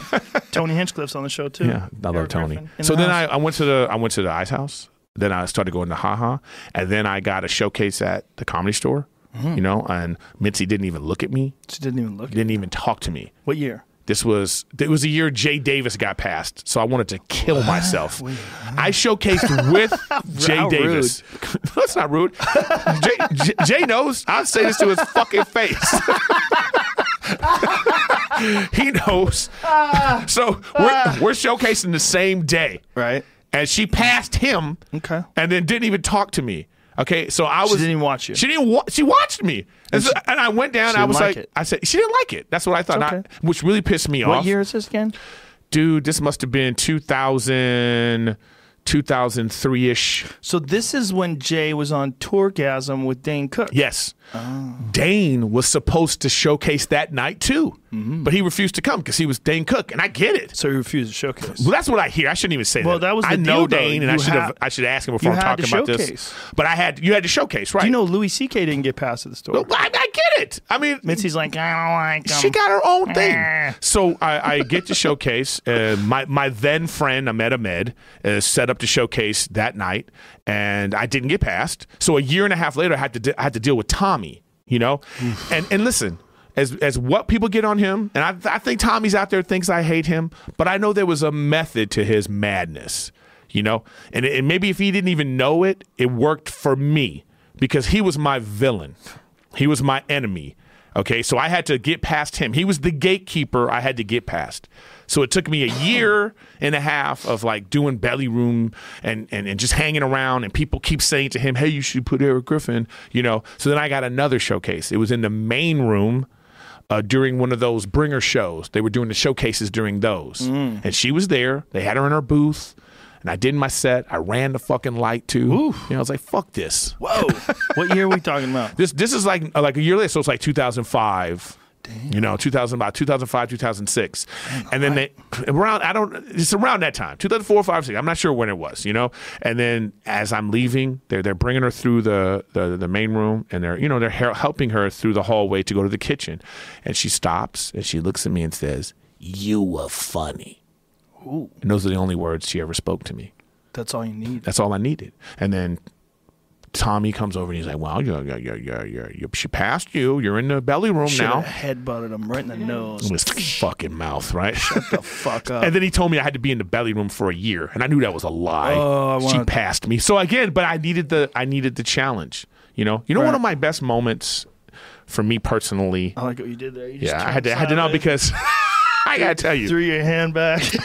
Like we're in the Tonight Show. Yeah, man. Richard over at Comedy and Magic, and I love Richard. Sure, I love Richard. So I tried to showcase for Richard. They're the nicest people ever. They're over there. so nice. They treat comics the best. Yeah, Mike Lacey. You go there. You go there not to do comedy. You go there to get food. You go there to hug people. And hug people. Hang out with good people, man. For real.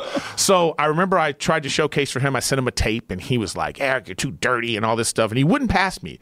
So Maz Jobrani, this is years later now. Maz Jobrani is doing a show, and he says, "Eric, you want to be on my show?" So I'm standing in the hallway before I go on with the MC, and then we're joking about being clean. And I say, you know what? I'm going to go up there and pull my dick out. A guy in a suit is walking down the hallway. This guy in the suit is walking. He goes, hey, please don't do that. And I go, I'm just kidding. And we laugh a little bit. I go on stage. I murder it. And then I'm headed to the green room, and that same guy in the suit comes running at me, and it's Mike. It's the owner. Oh, that's hilarious. And he says, hey, he goes, man, you're hilarious. Why aren't you working at my club? Why don't I know you?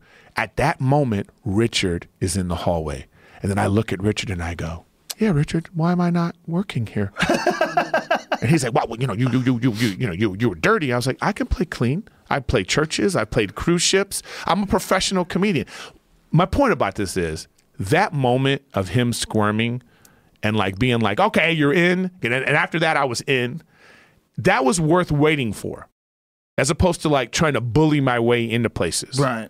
Like I felt like I earned that. Yeah. And since then, Rich and I were friends, It's like, but I had to earn that. You had to earn it. I had to like find the right moment. I had to like, you know what I mean? I do Could know I have what been you on mean, the man. Could I have been on the Wednesday night Ice House show with Joe Rogan before? Possibly.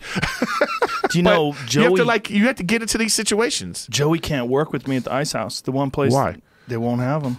Too dirty. What do you do? He went up. Be talking about sniffing his balls and eating ass. One too many cocksucker. Doing the pigeon, sticking his nose up girls' asses. While he's going down on them from behind. I do the pigeon. And they would just First of all, he was murdering to the point where like drinks were falling off tables, the lights were dimming, they were shorting out. And Mike was like, Mike's the sweetest guy in the world. He goes, I love you. I think you're amazing. He goes, but I can't have you in this club. You're just too dirty. He's like, look, he goes, I understand. Joey wasn't mad at him. He's like one of the only guys that told Joey that he can't work. But Joey was already successful by then. He just would work. Joey always works with me, so he just didn't want to do it. Joey called. You know what I got to say? Like one of my favorite phone calls I've had is Joey Diaz calling me the other day. He's, I don't do this, cocksucker. I don't. You were really good on them dying up here, and he just giving me compliments. Oh, that's beautiful. And I just don't. And I was like, when it comes from someone that you believe is 100% genuine. Yeah. And then in the way he was talking about it, I was like, oh, that's great. That's what you want. That's what I learned when I got back into it later too, by the way. When I was 30, I knew that you had to get the respect of your peers. These people that you do this business with have to think you're funny because those are the people that are going to get you work. Well, they have to like you. They have to like you too. Yeah, that's a big one. Like you have to be a nice person, and I try to be. What you are a very nice person. But one of the things that's nice about the Comedy Store for sure is that I think, and I attribute this to the internet because I think what's going on with the internet now is there's so many opportunities for for comedians now that we're not in competition with each other anymore. I don't think we've ever been. We used to be like that, man. In the 90s, everybody was like dog eat dog. It was different.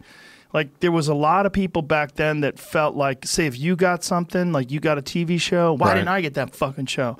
There's people that thought there was a limited number of things. It's what I call famine thinking. You ever heard that expression? Yes, I know exactly what you mean. That expression is a deadly fucking it's just a poison to your life and the way you think about the world. And a lot of people have that problem, that famine thinking. I think people still feel like that now, and but I always liken it to golf. You know, I think that we're on a leaderboard, but we're still fighting against ourselves. Yeah, but no, because golf, you're competing. You're still competing for the championship. There's no competing at the Comedy Store. No, I know. But what I'm saying, in the world of stand-up comedy today, I think there's so many opportunities. There's so many places to work. So many especially when you're doing the road. There's so many theaters, so many comedy clubs, so many. But there's still only 52 weeks in a year. Think about that. What the fuck does that mean? How many headliners are there in do you think? The real ones? Yeah. 300. I'm not joking. Okay. Well, I'm not joking. The case. Maybe worldwide. Well, there's only okay. Well, then there's enough real. Then, because there's like how many do you think there are? How many? Like, is there 500? There might be 500. Well, I'm saying at a club though, there's only 52 weeks, right? For them to book one guy. Club, but that's one club. So then there's but you travel, right? There's fucking hundreds of cities. Well, I mean, it's still a fight out there, man. Dude, fuck all that thing. For the good weekends. Nah, what weekend? July 4th weekend? No, those are the bad weekends. Those are the weekends I get. I get Mother's Day, Father's Day, July 4th. Dude, I get those too. I do those weekends. Yeah, you get. I like them. You're doing. When's the last time you did a Thursday night at a club? I don't usually do Thursday nights anywhere other than the store. That's what I'm saying. You don't do But I'll do Thursday nights on the road. Like even on the road? Yeah. Well, the theater is different. But I'm saying, like, there was a time when you got to a point where you were doing Friday, Saturday, and you're out. Yes. Right? At clubs, yeah. At clubs. Yeah. You know, so there's still... But that was just because I just got tired of the fucking grind. Yeah. You know what got me more than anything is doing morning radio where you had to get up early in the morning and then you try to get some sleep and you never could and then you just wrecked. And then the only time you didn't get... Is morning radio working? It doesn't work anymore. But back in the day it did. They still make you do it. They're crazy. They're crazy. That's a waste of time. You know, and it's always the same thing. It's a guy, uncle something, his sidekick. It must work in some places. It must. I don't know. I mean, I'm talking out of my ass if I sometimes am going to go on when I go on stage and go, who heard me on the radio? Who's Nobody. Here? No. But meanwhile, you were up at 5 o'clock in the morning. I'm up at 5 o'clock in the morning. Exhausted. Yeah. That's the thing is, like, if you don't get good sleep, and that's a problem with doing 3 nights in a row in different places when I tour. I just in New York. I was just at Caroline's. Night, you gotta the third night. Well, 3 nights in a row. If you're just in Caroline's, that's okay because you're getting up in the morning in the same hotel room. But when you get up and you have to go to the airport and then fly, land in a new place, right, take a shower, go to the gym, try to wake up. That's where it fucks you up. 3 nights in a row. By the time the third night comes around, you're like, damn, I'm kind of worn the fuck out. Well, you just said something that's not even a part of my thing. Like, you know, you said, like, get up, go to the gym. Like, I gotta add that. You gotta add that.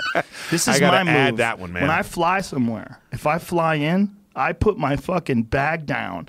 I unzip it. I take my shorts out. I put my fucking running shoes on or whatever I'm going to wear. I go right to the gym. Really? Right to the gym. I don't fuck around because if I don't, I'm not going to do it. I feel you. If I'm staying in a nice hotel and they have a 24-hour gym, that's my favorite. I'll just put my fucking headphones on and just whatever it is. I don't know what to do in the gym. Just get on a fucking elliptical machine and do a half an hour. Just make yourself sweat. You know what I like to do? This is going to sound crazy, but I love doing those like jerk off insanity. Well, that's what I would fill that spot with. Jerk off. When I get to I put my bag down, take my shorts off, get my one sock ready. I never did that. Who does that? Why do people say that? Why would you jerk off in your sock? People are gross. What sort of is this supposed to simulate some sort of like really vagina. Loose pussy? Yeah, like, some sort of some woolly pussy. Yeah, some sort of cottony pussy. Yeah, unless you have a silk sock. Yeah, and even then. It feels like you'll cut yourself. But anyways. If you bring like a fleshlight with you on the road, you're a creep. Yeah. Right? Because, the moment that they go through your bag, that they're, At the airport. Stanhope did that once right after 9/11. He traveled with a briefcase. No, not a briefcase. A suitcase filled with dildos and rubber fists and all this shit. And of course they had to check it everywhere he went, and that was why he's doing it. They're like opening up his bag and like, what is this? He's like, it's my sex toys, and they can't say shit because sex toys aren't outlawed. Have you seen how crazy these sex robots are looking? Yes, I have. I mean, yeah, I think you know how this feeling we have about self-driving cars. Mm-hmm. There's a fear out there about self-driving cars. We're not there yet. It's not going to be our generation that fully embraces it. We're 10, 15 years away from like this is going to be a normal thing. Right. This the same thing with the sex dolls. I think you're right. When I see them, I have a disconnect of like I can't. I would never. I just they just look. You say that now, but if it gets to like Ex Machina style, oh well, I mean, Joe, that's coming. But that's going to so happen, will I. man. What is this, But Jamie? they got to be self-cleaning. They have you a know what I mean? life-size sheep? I googled sex robot and a sheep comes bitch, up. you got that bookmarked. No, I don't. Yeah. I swear to God. Wait. First of all, is this one on the left for pedophiles? I don't know. I just typed in sex robot. It These are says the girl top 2 things mannequin that with popped realistic features. Yeah, What in the so- fuck? Whoa. Yeah. That is creepy as fuck, dude. I don't know about that one right there, dude. Jesus Christ. Yeah, that one that looks- is creepy. That one on the left, What's the one, the real doll one that is right a there? fucking little kid, That's man. what I'm saying. Yeah, that is creepy as shit. Well, I guess that's one way to, Jamie, don't click on that. up. It's a display. It's not a sex robot. I don't know why it's popping up there. Yeah, then why'd you click right on the crotch part? but hold on a second. But that's under. But you You did, that's Googled not- sex Yeah, robot, and that's what's coming up. and the first thing is Shop girl, for sex robot on girl mannequin with realistic features. Dude, that's fucking gross. Ugh. That's fucking Meet Harmony, the sex robot. Oh, throw go to this- her. Go to her. Like, that looks like at least a grown ass woman sex robot. Is that her? Go That full would be screen. dope. Let me see this shit. This is one I've seen. Viceland piece. There's always some. Wow, that looks like my friend Oh Johnny. my God. Whoa, that's what she looks like? Yeah. She looks that good? Yeah, we're getting there. Oh, Jesus So, but there's still Christ. something. Oh, Wow. Jesus. That's how they want it, though, with the head covered, just the ass sticking out. So weird. Oh, God, that's even weirder. Look at that hole where the neck is. Jesus, this is look at the strange. booty. Yeah. So, damn, that is unbelievably lifelike, though. Yeah, it's crazy. Like, come on, man. This is a scene in a science fiction movie. If this was like 1960, this is a science fiction movie. Oh, she can blink slowly and seductively. Oh, look at it. Look how she's blinking with her perfect lips. I know. It's just, I don't know. Like, if this was a science fiction movie from like the 1960s and they had this, we'd be like, whoa, this is crazy. Because it would be so far removed from reality. So far-fetched. There's no way Yeah. that this is going to, but look at what they're doing. But this is not far-fetched. This is close. You know We're what I think? close. You know what I think that this is going to be bypassed by is virtual reality, like brain links. Or some sort of thing where like you can stimulate the mind in a way that you think things are happening. Yeah. I think that's going to bypass all of this technology. I think it's going to be both, but I think you're right that that's coming too. I think this is coming too. I think the ability to have like a realistic robot that'll fuck you. That's not hard because you just think about all the moves that it has to do. I know. It's not a lot of moves. I think also They'll be quiet. I think also a good thing, if it's possible, is have a robot like that to practice martial arts on. Like have a robot that throws punches and kicks. Look, and now you're thinking about improving society, not just for sex. So you can have a robot teach you to play piano, Yeah. teach you how to do like. I'm just talking about a robot that you can fuck up, like leg kick. Well, this is what I'm saying, though. Body kick it. But But it's a training thing. Yes. Yeah. Yeah, well, there you That's go. totally possible. Yeah, Just have it like have a move robot in there slowly. cooking. How it doesn't, it doesn't move quickly, but it moves slowly. So you could just work on drills and shit. They already have one? Oh no, they don't, Jamie. This is just a fucking punching bag that moves back and forth. This thing's stupid. That thing's dumb. That's try, a good. though. Oh, you don't want one that throws back at you. Yeah, I Okay, want a gotcha. person. This is what this is good for is hyperextending your fucking elbows. You're gonna miss this thing and hurt yourself.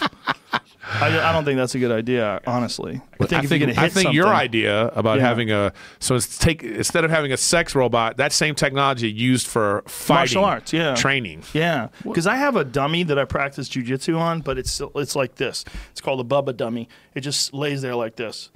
But I can practice arm bars and triangles. I can do reps on it. I just do reps. Right. But it's not as good as doing it with a person. But it's hard to get a person just stand there and let you do fucking choke them over and over and over again. That's what I'm saying. But a robot Could. You could get a male sex doll. You order it specifically. I want the butthole sealed.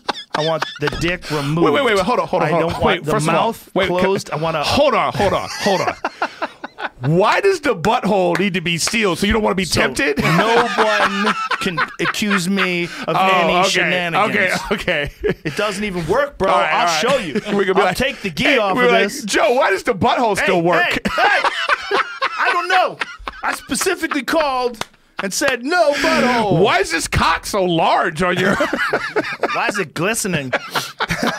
Why does it smell like strawberries? Yeah, it should always be dirty too. Yeah. Why is your? It's always dirty. Yeah, it should be A couple of specks of blood on it. Yeah, it shouldn't feel like it's been cleaned and used. Jesus Christ. You keep the plastic on it like a phone. You know when you get your phone. But those real dolls, they move like a real person. Like if you didn't mind practicing on the girl real doll, you would order the girl real doll with like small breasts. So like the breasts don't get in the way, and then you can work your mount, get your arm bars in, your triangles, and then when you're done, you fuck her. Oh, well, there you go. There you go. So it's probably like dating, No, it's very different than dating. Oh. When you're dating, No, I'm talking about if you're dating a UFC. Like, do you think Ronda Rousey and her guy, do they have they get excited like that when they're like fighting each other? I doubt it. Or they just stay away from that completely? I bet they do that. I bet they don't even train together. Well, she's done fighting. Now she just does WWE. Which is great. Yeah. I think that's great for her. Well, she's great at it. She's very good at it. But she's a decent enough actress. She's an entertainer. She's an entertainer. Yeah, and that's what all this is supposed to be anyway. It's all entertainment. Right. It's like, what is it for? It's just to distract you and give you something fun to watch. But we're so close to Roman times where, we want someone. I mean, do you see that bare knuckle boxing event they did this past weekend? No, see, I can't with that, man. I'm just not into watching violence like that. I have a problem with it. Because you know why? It's like Muhammad Ali, like how he was later in his life. I go, why would anyone do this? Even when I watch professional athletes, like these guys oh my God, this is what I'm saying. Like I can't. Wow, they did it in Wyoming, legalized bare knuckle boxing. That just looks horrible. Well, the idea is you can't hit people as hard with bare knuckles, so you're going to get cut up a little bit. But you're not going to get the same kind of head trauma. No, it's definitely true. Remember the dude no, man. What about what's his name that hit Rudy Tomjanovich? I don't know who that is. The coach, old coach from Houston. Remember when he was playing in the NBA? They used to fight in the NBA in the 70s. They fist fight? They used to fist fight. They used to have real fights, and somebody 1977. got clocked in the head, and he broke his orbital bone. So is this like this was normal? This is real things, man. Let me see this. They would just fight. Oh, you know what I'm talking about. He found it. See? Yeah. Now Just show the replay. you got to see the replay, yeah, because he came. So what's happening here? It's hard to see what's going on. Rudy comes, and this guy clocks him in the head. Oh, so I was looking at the wrong dudes. Yeah. Watch, here he comes. He's just coming in to stop the fight, and this guy thought he was coming at him. Oh, and he's running right towards him too. That ruined his career. Did it? Yes. Well, that's an orbital fracture, and that's real common in MMA. It happens all the time. But imagine with knuckles. No, I do. So you really think that? That's not as bad. I'm telling you. You think that with gloves it's worse? Just as bad. You can hit harder. Trust me.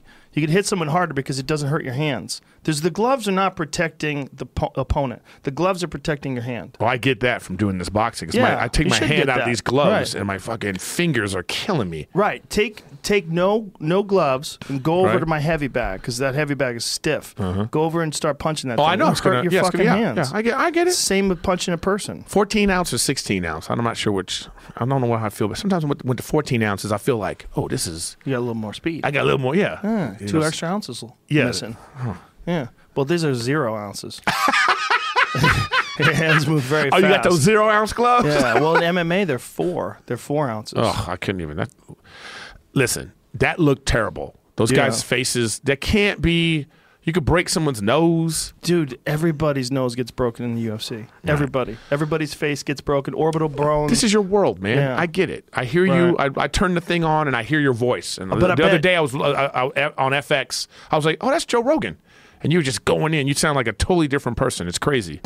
You get you're in a whole different in that mode too. You just sound like if it was like a Rocky movie. And then you hear the announcers. That's you right there. You got it down, man. Well, I've been doing it a long time. I know. It's great. But that's your world, so I'm not trying to disrespect your world, but it's just too violent for me. You seen with that punch, that was 1977, and they probably didn't know how to fix those things back then. But now they know how to fix orbital fractures and things along those lines. It doesn't make it okay. But I'm telling you, it's not if that guy punched that guy with gloves on, it would have been just as bad. Oh, all right. Unless it was boxing gloves. Right. Boxing gloves, he probably wouldn't have got hurt as much because you're dealing with a big, thick, heavy pad. Yeah. Boxing gloves, 8-10 ounces, depending on the fight. All right. Yeah, I know what you're saying. It seems like it's worse. It seems like it's worse. Yeah. It does. Well, that's. But I didn't know that. What you get mostly is cuts. Like you see those guys were all cut up because the knuckles, the bare knuckles, are hitting skin. Yeah, this feels when I do this, if I'm knocking on, I just feel I just feel how that would be like. Oh man, yeah. Oof. Well, it's interesting because a lot of people, I was saying for the longest time, you shouldn't have even wraps on your hands because it gives people an unrealistic idea of what you could do with your hands. And why are there pads on your knuckles when there's not pads on your shins or pads on your knees or pads on your heel or pads on your elbow? Because you're smashing people with elbows. There's way more power that you can generate hitting someone with an elbow, with a bare elbow, than you can with a bare fist. Because a bare fist, if you hit someone in the forehead or even in the cheek sometimes, you'll break your hand. But not with the elbow. With the elbow, you could hit foreheads and face. And you could hit everything. And like a good headbutt, too. Yeah, there was a... Jamie, I'm gonna have you pull something up because I sent this to Shab. There's something that... Give me 1 second here and I'll find this. Because Josh Emmett. See if you can find... Just Google this. Josh Emmett details hellish road back to health following Jeremy Stevens KO. MMA what is that stuff you got over there? What stuff? This? Yeah. That's Alpha Brain. It's a cognitive enhancing formula. Yeah, you should. Is this the Limitless pill? Dumb motherfucker. Yeah. No, it actually tastes good. After this now, we're going to be talking about science. And so this dude... I can't even open it. I don't even... Okay, here we go. Bite it and tear it open. That dude got KO'd by Jeremy Stevens, who's like one of the most ruthless knockout artists in the UFC, and he's got major facial fractures. His like orbital was fractured, his cheekbone was fractured, his nasal cavity was fractured, like fucking everything is fractured. And he just had emergency surgery, like the second surgery. He went to Orlando where the fight was, and they either misdiagnosed him or they missed some of the injuries, but he was still fucked up. They didn't catch a lot of things, he says. And then he went to another doctor and got an MRI, and they immediately took him into surgery. Like, dude, your fucking whole head is broken. That's what I'm saying. Yeah. I don't get it. But this is legal. Here's my thing. Have you fought yourself? You fought, not right? Not in this stuff. There was no MMA where I was fighting. I kickboxed, and I fought in a lot of Taekwondo tournaments. There's nothing in you to fight now? I'm 50 years old. What the fuck am I doing that? Don't they got like a 42 and over league? They don't, but there are some guys that are in their 40s that still fight. But it's a young man. It's a young man's game, right? It's also a young man's game because by the time you're 40, you got to think you've been doing it for a long time, which means you've been absorbing a lot of punishment for a long time. Yeah. Which means you should probably be done. Yeah. Like if you want to live into your 70s and 80s and be able to hold your bowels in and know where your keys are, there's a certain point in time where you can't get hit anymore. Dude, you look at even other sports. Mm-hmm. You notice how you ever see these old basketball players how they can't walk? Yeah, it's crazy. Yeah, knees get devastated. Yeah, they can't. They're like Doc Rivers. I got Clippers tickets, so I see Doc Rivers. He's on the sideline. And he can't even. He's also a really tall guy, and that alone, all those leverage points, and all the impact, the constant, and especially. I mean, a lot of these guys, they didn't understand overtraining. They overtrained. They had injuries. They just toughed it out and worked through them.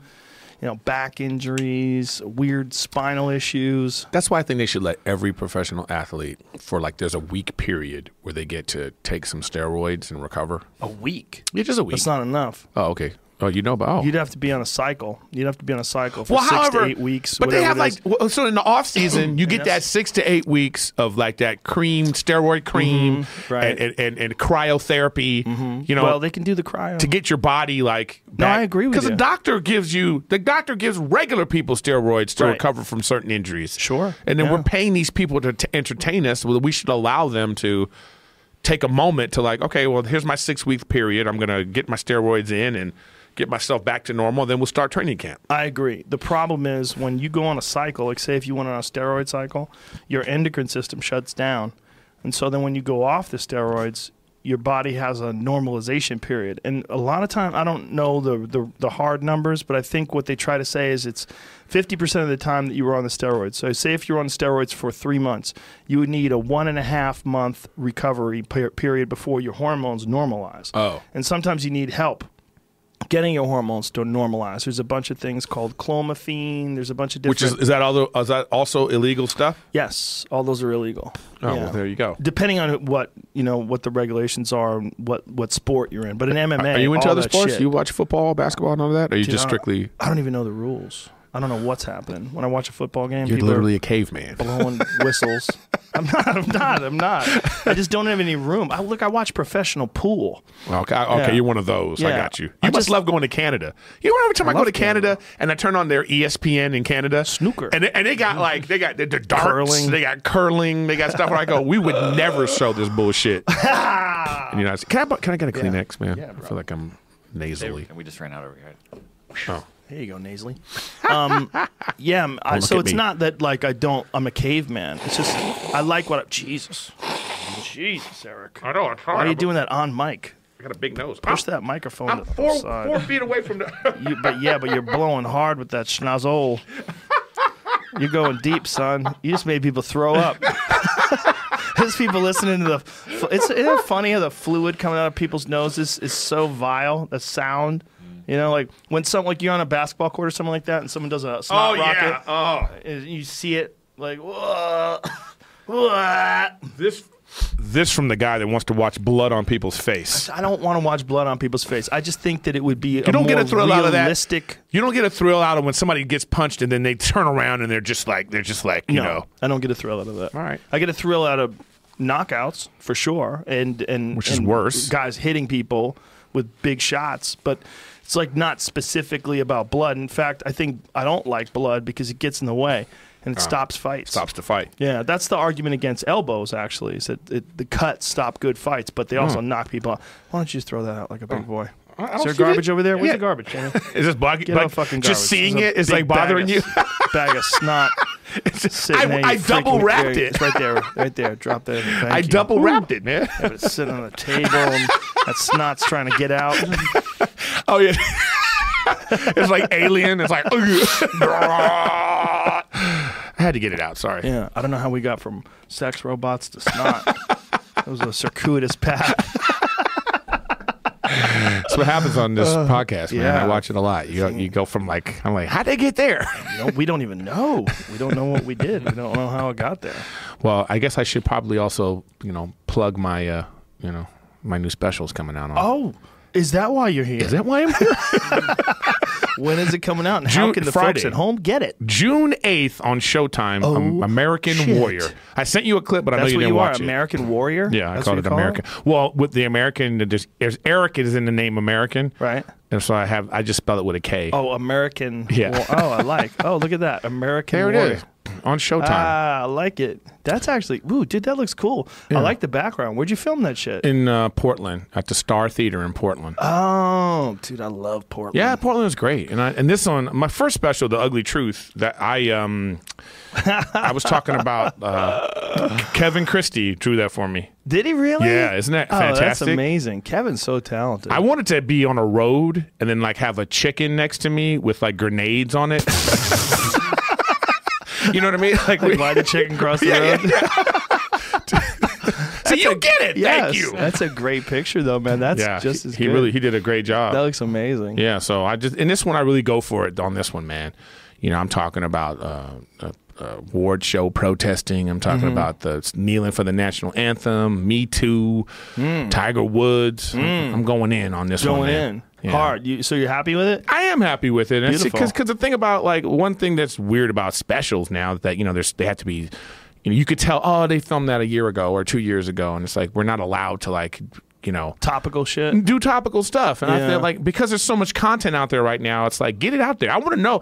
For me, I want to know what Joe Rogan thinks about the stuff that's going on. I want to see you talk about it for 30 minutes on a national scale. And we just don't do that, and we got to do that now. I think we should be doing that because they're putting out stuff so fast anyway. Then it's not special anymore. You need to stop calling them specials. They're not special. What is the name for them if they're not specials? It's right? It's our it content. Is a weird name. It should be like our conversations. Yeah. So this is an Erik Griffin conversation. The Rolling Stones don't put out a special. They put out an album. They put out an album. Right? Like, what do? We put out a special. They were special because there was only 5 of them a year. Right. And you had to be a giant to get one. And it was like a celebration of your career and your fans. It was like, I've made it. Here's this. And so your fans could go, yo, to not fans, come watch this. This guy's really funny. And now we're introducing maybe 4 of them in a career. A career. Yeah. This is my second one now. Nobody saw the first one. You know what I mean? So the first one wasn't that long ago either. It was like 2 years ago? No, it was last year. It came out last year, but I taped it the 2 years ago, the year before. Right. So it took a year to come out. It took a year to come out because they wanted it to come out with the show. Oh, I'm dying up here. Sundays on Showtime. They wanted it to come out with the show, and so the same thing happened this year. Like, I'm dying up here's out. And if someone doesn't have Showtime, can they watch it on Amazon or anything like that? Eventually they'll be able to. But it's one of those things you gotta have demand? Showtime. You get the Showtime Anytime app. Oh, okay. Showtime Anytime, and you can watch it there. And I just think that we need to. I want to hear with all this stuff that's been going on, especially with Trump in the Trump era. Imagine like. Did you see what he said today? Did he think he could pardon himself? Dude, there's always. He wrote pardon in all caps. He thinks he could pardon himself? He wrote pardon in all caps. In all caps, he wrote pardon. Like, this is like... We did this. Well, people did it. I didn't do it. I voted for Gary Johnson. He was on my podcast. I voted for him. Yeah, well, see, that's what I'm saying. Yeah, so you see, well, that's a vote for Trump, really, in this day and age. How dare you? I'm just saying. It's not, because it's California, and California went for Clinton anyway. But because the Electoral College. Yeah, but by the way, if they got rid of the Electoral College, then the Republican candidate would come to California, they'd go up to Northern California, and they'd get 10, 15 million votes for them anyway. So Northern California. Well, so anything between San Francisco and all the way down the 5 to come into here too, not just Northern California. Because people think of Northern California as being like San Francisco, but no. There's hours of driving above San Francisco. You could drive for 8 hours and still be in California. Yeah. Like, that's how California is a day drive. Yeah. If you go from Mexico all the way up to Oregon, it's a day. These people that live on the East Coast and Midwest, they could, in 2 hours, they could go through 4 states. Yeah. You know what I mean? And they have. And it's not us, man. Over here, that's why it's tough to... Well, that's why they want to change into like 3 Californias. Have you heard that shit? Yeah, they don't want to do that shit. They're talking about putting it on the ballot. Be a poor state. It wouldn't be good because L.A. would have all the fucking money. Yeah. I mean, it would be L.A., San Francisco, and then farmers. Yeah, I think they just want to get. It would be another. What would that do to the electoral votes? That's a good question. Like we have 55 now, so then it would be like what 20? Like the main epicenter. Well, wherever there's urban ethnic people, though, they're gonna draw those. What are you showing me, Jamie? California is the 5th largest economy in the world. Jesus Christ. Yeah, take that, Uruguay. We beat out the whole of the UK. We beat out the United Kingdom. Yeah. United Kingdom is Scotland too, right? That's not just England, Scotland. Who else is it? Is it Ireland? Is that the UK? I think so, yeah. Christ. So that's a big fucking place. Isn't it like 20% of the entire population of the United States live in California?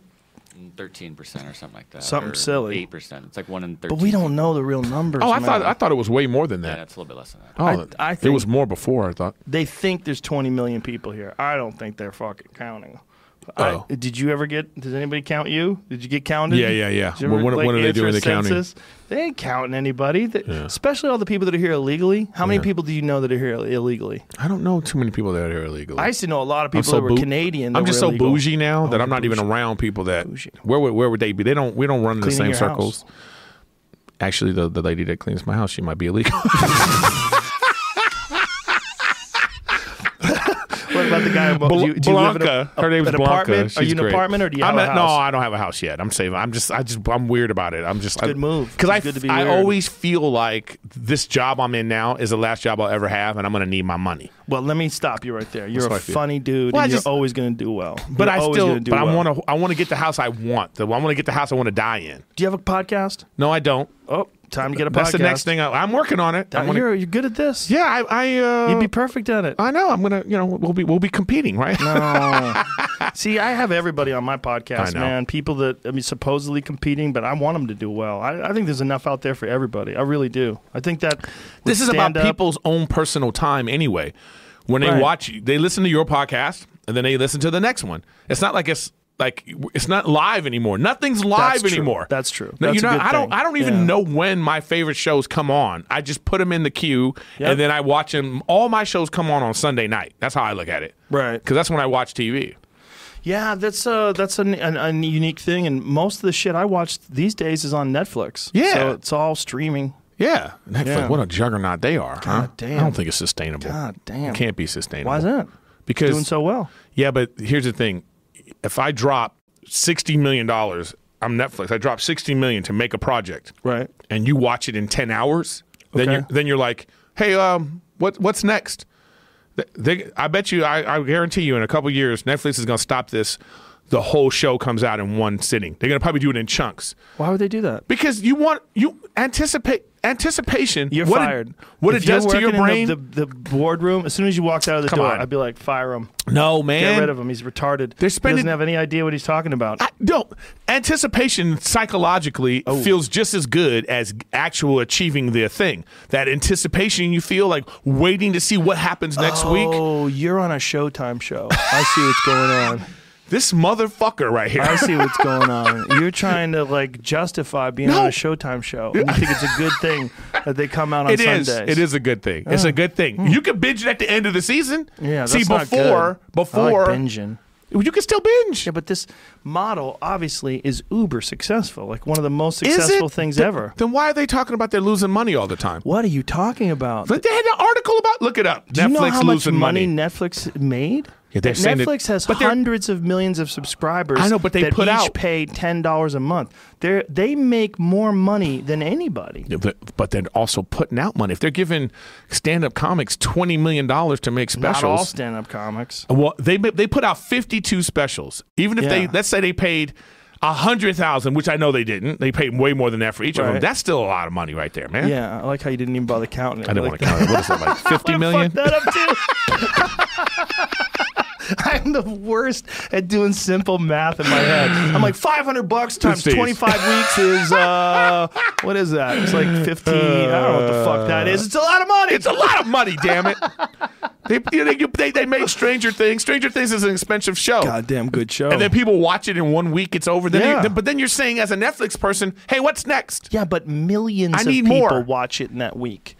No, I get that. Those people are justifying that $10 a month that they spend. That's why they have their content constantly coming in. It has to keep coming. Netflix is really close to surpassing Disney's valuation. Do you know how crazy that is? Netflix. Yeah, I did a Netflix special, by the way, in 2005. Oh shit! Yeah, you won the OG originals. I was OG, son. You imagine you didn't get $20 million though? Yeah. Well, I'm happy, but that's showing you that you're incorrect. Netflix is making shit tons of money. No. Just because they're valuable doesn't mean that they're making a profit. Yeah, they're taking on debt, so they're playing it's business. So. But how much are they making? It's just like Uber. How much are they spending? It's just like Uber. Uber's evaluation was. I think they took on another $8 billion in debt. So but what does that mean though? When they do that, but is it based on their earnings? Like, because aren't they making billions of dollars a year? Yeah, they're making money, and then they took on more debt, so they just reinvested it back into the company. They're not really interested in turning a profit. Maybe for 2017, they're looking more into 2025. That's what I'm talking about. Is that true? Do you know what you're saying? Did you guess? It's not sustainable. No, how they do but hold on a second. But how much do they make? Let's find out instead of just guessing.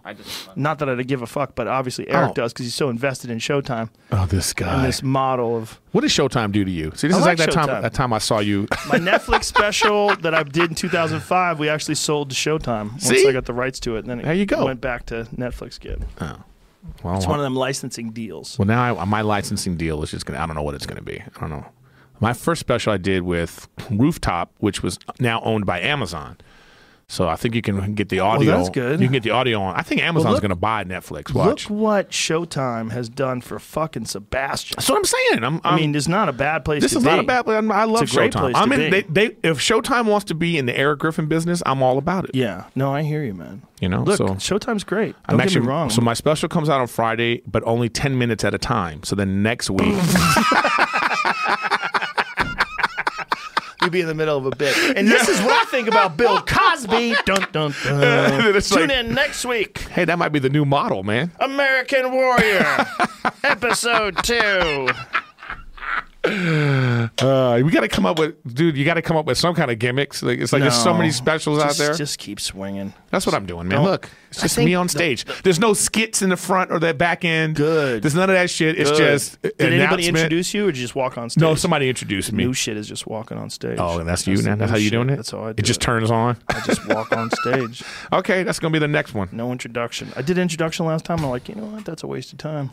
I feel like, especially when you have to cut it down. I had to cut out 9 minutes. Yeah, it's tricky, right? 9 minutes. People don't understand how long 9 minutes is for comedy. Yeah, that's a long ass time. So I was shooting babies, man. How many did you film? I did twice. Twice is good. Yeah. If I had to do it again, I would want to do it 4 times. That's what I do. And I would take the 2 second shows, be the one. You know? Well, I did 4. Last time in San Francisco, my last one, and then this one in Boston, I did 4 too. But you got 4 money. You know what I mean? Yeah, you got to pay more. Yeah, you got that 4 money. But you know what? For me, it was like I know you want to be loose, and because of that, I was looser in the first show than I've ever been because I didn't just think I had 2 barrels. I was tight as fuck in my first show here, and the crowd I was in Portland, you know. Yeah. So it was like these liberal, pretentious white people. And you're talking about, and I'm talking about all kinds of. It was, man. I mean, you have to own it when you talk about this stuff. You got to own it. You do have to own it. Unapologetic. All right, and that's how you have to do it. So the second show I was so loosey goosey, and you know, I think I captured something here. Yeah, Portland's an interesting place because it's real liberal to the point where they go so far left that they're like militant in a way. Yeah. But I had a great time there, man. I had a great time there last time I was there. I was there like 6 months ago. I fucking loved it. Do you find it like out there? It's you know, in this Trump era, I find that comedy has been challenging. It's definitely, it's not just the Trump era. It's the era of outrage. Yes. But what I'm saying is, I find that Trump people are angry winners, you know? Ooh. They're angry winners. Like, you won. Yeah. Your guy's in office. They're gloaters. And then like, you say anything and they're just like, fuck you, man. Oh, if you say anything bad about Trump, it's crazy. I have. They fucking come hard at you. They come hard. And I get it. That's your guy. Right. You know, if that's your guy, that's your guy. I get it. Well, he's the king of the assholes. But the assholes have never been represented before. For real. Well, I don't know. I think there's been for real. Quite a few Not assholes. by a politician who's overtly asshole-ish. Yeah, he's definitely. When has that ever happened? Yeah, I know. Never. And I'm a very stable genius. Yeah. Calls himself a stable genius. Dude, that tweet is dark, where he says, I have every right to pardon in all letters, in all capital letters, myself. I looked at that this morning, and I got sick to my stomach a little bit. It's just a guy that doesn't know how to do the job. And it's not his fault that he was given the job. Like, well, he was the best. He went after it. I know, but what do you mean by it's not? I'm saying it's not his fault. He was the best candidate in the Republican Party. Like, they should be the ones that should be ashamed of themselves. I was watching the Trevor Noah show, and he was showing this clip of Trump at a rally. He's already won, and he's up there saying, you know, they told me to say drain the swamp. Right. I didn't like it. He's saying this. I didn't like that, but they said it would work. It would stay. Like, he even has contempt for the people that believed the bullshit that he was saying. He has contempt for them by just going like, you know, I said these things just to get elected. And it worked. And like these other people, they just were horrible candidates. Kevin Christie and and so he was Chris Christie. I said Kevin Christie. Yeah, he was on my mind. The guy that drew my the awesome artist. The awesome artist. Yeah. So you know, Kevin Christie's right now listening to this, going, "What the fuck did I do to you? What did I do? I know. I drew that awesome. I didn't cover run for office. Piece of shit. I don't know. I just think that motherfucker. So why wouldn't he be an asshole? Why wouldn't he be like a sore winner? You know what I mean? He's a gloater. I get it, but it's the age of outrage. And this is like what we're seeing from this Roseanne stuff. Like, dude, I've been called a racist more times over the last few days for defending Roseanne and saying that I know her, she's mentally ill, and that she's on all kinds of pills. I don't think she's a racist. Listen, I'm going to say this too. I think that this is a just because you can doesn't mean you should situation. Can I tweet something inappropriate? Of course you can. Should you? When you have all of these things that you're responsible for. Sure. You're the lead of a show. It's a show, a family show. You're on a family network. You have a lot of people's jobs that are depending on you. And I think there was just an error in judgment. Oh, 100%. Now, do I think that she's a racist? I think that if she had just called the woman just ugly, and talked about her job, would this have been the same thing? But you add, it's like if you call somebody a bitch, okay, there's a problem. People can have a problem with that. You call somebody a black bitch, then all of a sudden that changes it. Oh yeah. If you call somebody a black monkey bitch, then you're like, okay, where is this coming from? Well, a perfect example is Samantha Bee calling Ivanka Trump a feckless cunt, and she said it on TV. That was prepared. Like someone wrote that out. It was a part of her monologue. She said it on television, and then they apologized. They're like, I shouldn't have said it. And TBS is like, we're good. But the advertisers are not good. They're pulling out left and right. But here's the thing with Roseanne. She's not well. This is a fact. Like, I know, I've talked to her. She's told me. I've talked to other people who know her. I talked to people who worked with her. She's mentally ill. But she talks openly about it. But she's if you're not well... Hold on a second. She's on a host of medications. She's on antidepressants. She's on Ambien. She's drinking. She's smoking pot. She's 66 years old. She's not well. She smokes cigarettes. She's out of it. Like, she's got real mental issues. Now, here's the thing. If she had problems with her lungs and she was smoking cigarettes and coughing up blood and doing stupid shit like trying to run marathons, would people go, hey, what the fuck is wrong with you? You think you can run a marathon? What are you fucking stupid? No, they wouldn't, because they would go, oh, she's got an illness. This is why she can't run. This is why she's coughing up blood. She's got a mental illness. She's mentally ill. This is a fact. That's why she's on so many different medications. But does mental illness... If you were starting to get mentally ill, are you saying that saying sort of overtly racist things? First of all, she didn't know that lady was black. Have you ever seen that woman? She does not look black. She thought that lady was Jewish. When she said Planet of the Apes, she said it because of her haircut, because she looks like that lady from the Planet of the Apes.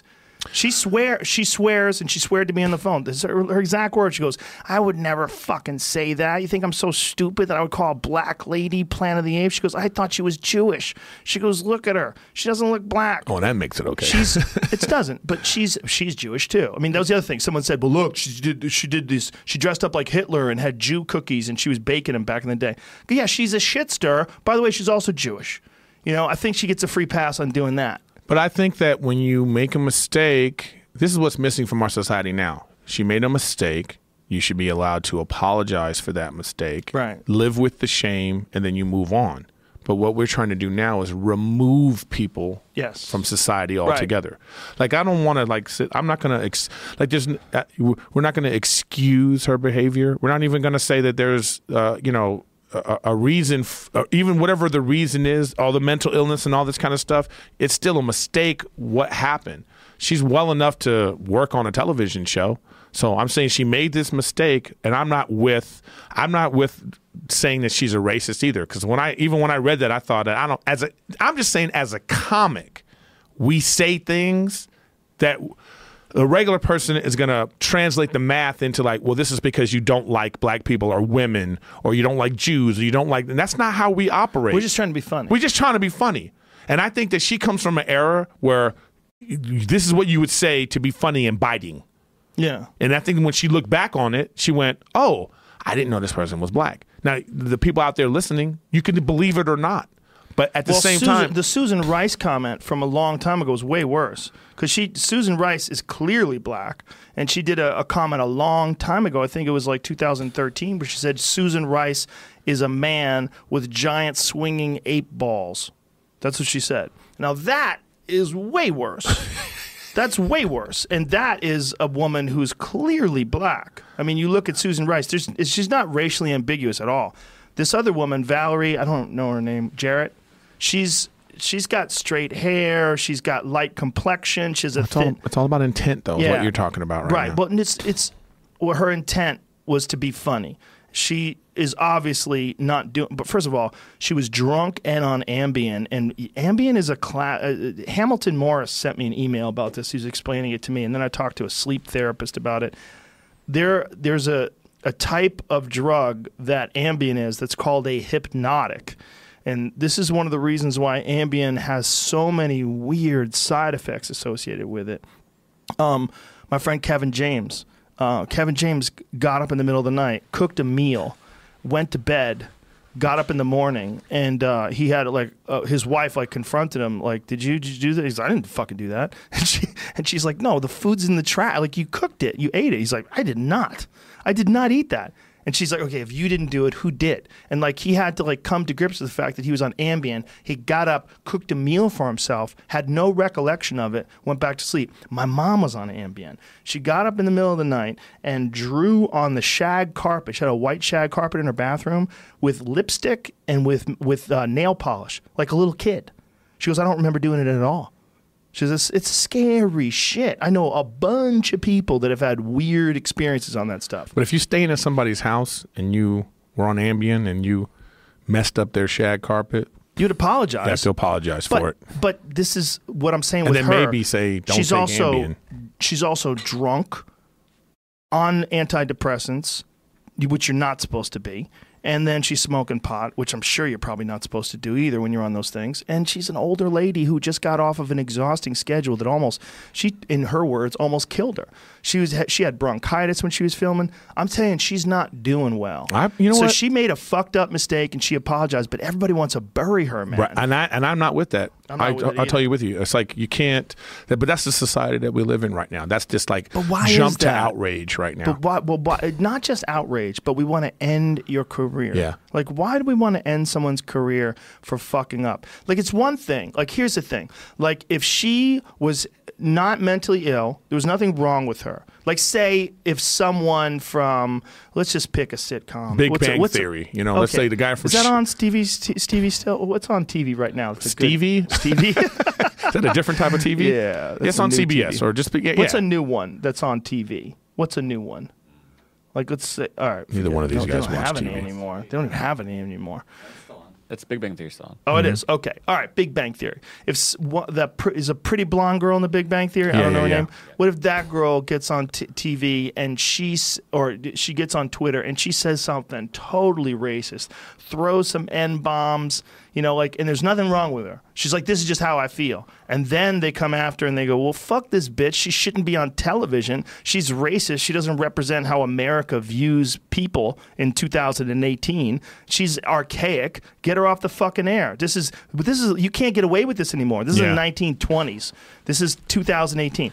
That would be acceptable. I understand that. If you found a real hateful person, she secretly has a swastika tattoo somewhere, and she's an evil person.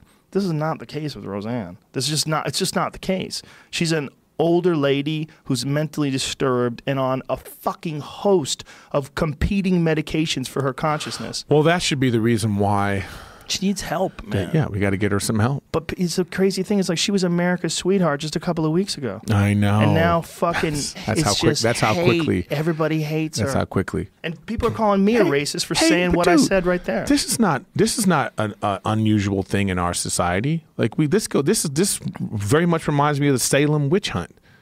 This is the same kind of thing. A little bit, right? It's like the Scarlet Letter. How old is the Scarlet Letter? And we're still doing that McCarthyism, now. Yeah. Right? Yeah. This is something that we're prone to it. Do you think it's because people are scared that they're going to get called out on it themselves? So when they see someone who's doing something wrong, they go after them, attack them with everything they have to divert any sort of... Because people are scared that people are going to turn on them, especially in this day and age when people turn on people for... the Garrison Keillor story? Mm-mm. He's the saddest story in this Me Too stuff. Because Garrison Keillor is a guy who had the Lake Wobegon Chronicles, is this PBS show, this radio show, is ongoing for decades, and he's a writer, and he hugged a woman he was consoling her. He hugged her, and apparently while he was hugging her, his arm went down on her back. And he apologized. She pulled away. He apologized. He sent her a letter. He apologized. He said, "I'm sorry. I didn't mean to do that." She says, no worries. Don't worry about it. Years later, when all this Me Too frenzy, she brings this up. He gets fired. They pull his name off the show for touching a girl's back. It's like the frenzy was so hot. They didn't want to be accused of not doing anything, so they pulled this guy. I know. And there's the worst side of it, right? There's the Harvey Weinsteins of the world. There's the people that are absolutely monsters, right? There's those people.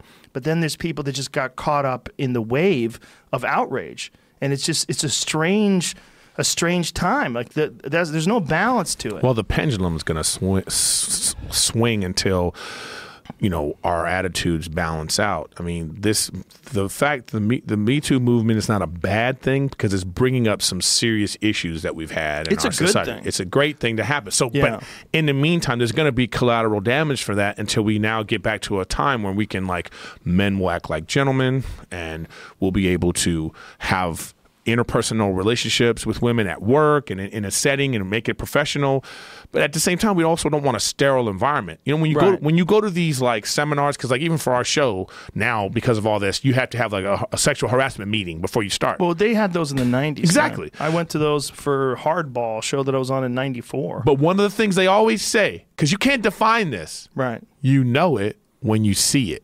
Well, that's what they used to say about pornography. But that's what we've lost, that ability to understand that. I think that applies but legally, that's not a good definition. It's a problem. I know, but that is the definition. Right. It's the same thing that goes with oversensitivity. I think that too. Right. We should know it when we see it. And we're not recognizing that. It's you're acting, this is a bit much right now sometimes. Did you hear about the 2 college kids that got drunk and had sex, and the boy, upon waking up and sobering up, decided to preemptively accuse the girl of sexual assault because he was intoxicated? So he filed and went after her. She got suspended from school. They had to do it because otherwise, they would be sexist, because they do it all the time if it's a boy and a girl. It's always thought that if a boy, do you know the Occidental College story? Mm-mm. It's a pretty famous story from a few years back where these 2 kids, they were in college. The guy texts the girl, I'm coming over. She's like, "Do you have condoms?" He says, "Yes." So clearly intent has been established, right? Goes over, has sex with her. Her friends convince her because she was intoxicated that it was sex under the influence, so it was rape. And so she goes to the university officials, and they suspend the boy. He sues and wins, and the whole thing's chaos because this kid gets kicked out of fucking school. Actually, did he win? I need to know that if he won. Yeah, let's check. I think he did. Check. Yeah, let's fact check that. Occidental. But now you got to have now to even interact with them, when you have to have a notary. Well, that's what they're saying. Is that people video, I consent to. So here's where it gets even screwier. There was a real article the other day that was saying, is it physically possible for 2 people to simultaneously sexual assault each other? And they're debating this in a college because they're trying to figure out if 2 people are both drunk and they get together and they're both sloppy and fucking hammered and they decide to have sex, do they both sexually assault each other? Isn't this really about choices that we make? Well, it's also about taking responsibility for your actions if you're an adult. If you decide to get in your car and you're drunk and you plow into a bus and kill a bunch of people, no one says, "Oh, Eric was just drunk. He is not responsible for his actions." You're responsible for your actions if you're drunk, if you're driving a car and you kill somebody. But the idea is that if a girl comes over your house and you're drunk and, you're not responsible for your actions then, or especially if you're a girl and you're drunk, you're not responsible for your actions then. If you're having sex with a guy, but you're definitely responsible for your actions if you're a girl and you get in a car and drive and hit someone and kill them. But at the same time, though, a girl or anyone should be allowed to be with her friends or with his friends, and you get sloppy drunk.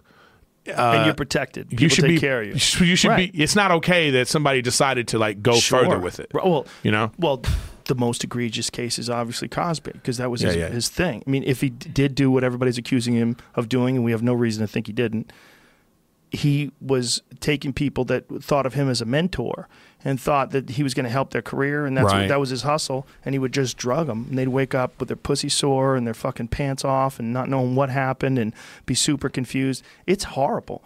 I mean, that's the worst version of it. That's the worst version right? of it. And then, but then it's like, this is one of those things where I'm saying it's like this, that it's hard to define. There's no like riddle definition. You can't put it down in writing to say like this is what this is, because then you got a situation where you're out on a date with someone, things are going well, you think it's going well, you get into bed, and then that person for whatever reason decides, I think we should stop. I don't want to do this anymore, and that could be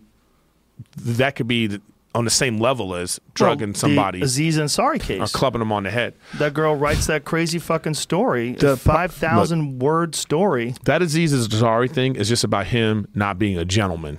Right. That's all that was. Not just that, but she was just grossed out by it and decided to go after him. But, I can understand being in a situation, like people got on the woman because they were like, well, hey, you still blew him 3 times, right? Yeah. But I understand that being in a situation where you're like, because this happened to me, all right? I was at a comedy club, I told this girl, this is years ago, I told this guy, I said, she was like, I'm coming back to your hotel. Like, I said, no, I don't think you should.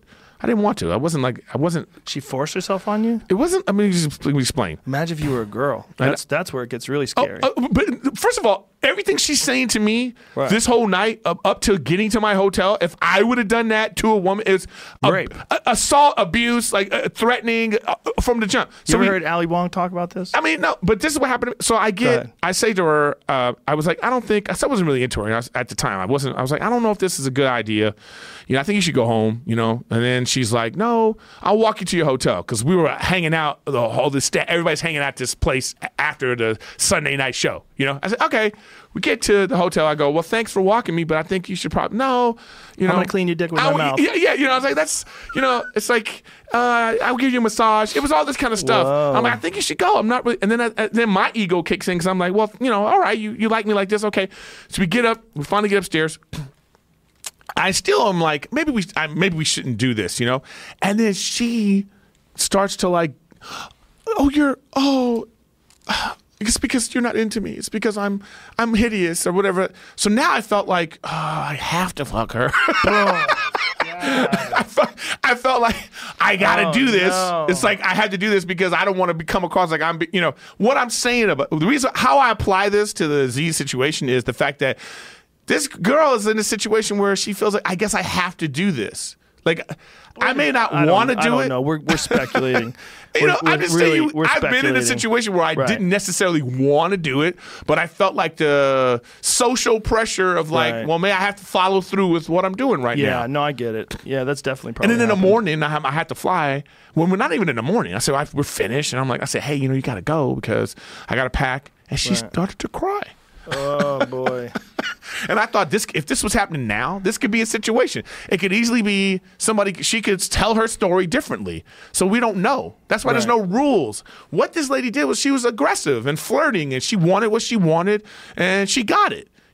So that sometimes is okay, depending on the person that you're dealing with. But that same situation with someone else could be, no, this was horrible. Right. I felt intimidated. I felt, it's all in how you interpret it. Yeah, it's definitely, it depends on who's talking and whether or not you're attracted to each other. Like, here's a perfect example. If you and your girlfriend decided to get drunk, and your girlfriend was drunk, and she called you up and said, come on over, I'm horny, I want you to fuck me. If you went over and did it, you would, in some people's eyes, be guilty of sexual assault because she was drunk and she couldn't consent. And this is why I'd never done that, by the way. One of my ex-girlfriends was like that. She wanted to get drunk. Really? She was like, I just want to have sex when I'm drunk. I just couldn't do it. I didn't because you were nervous about it? It wasn't, but it was just me personally. I don't drink.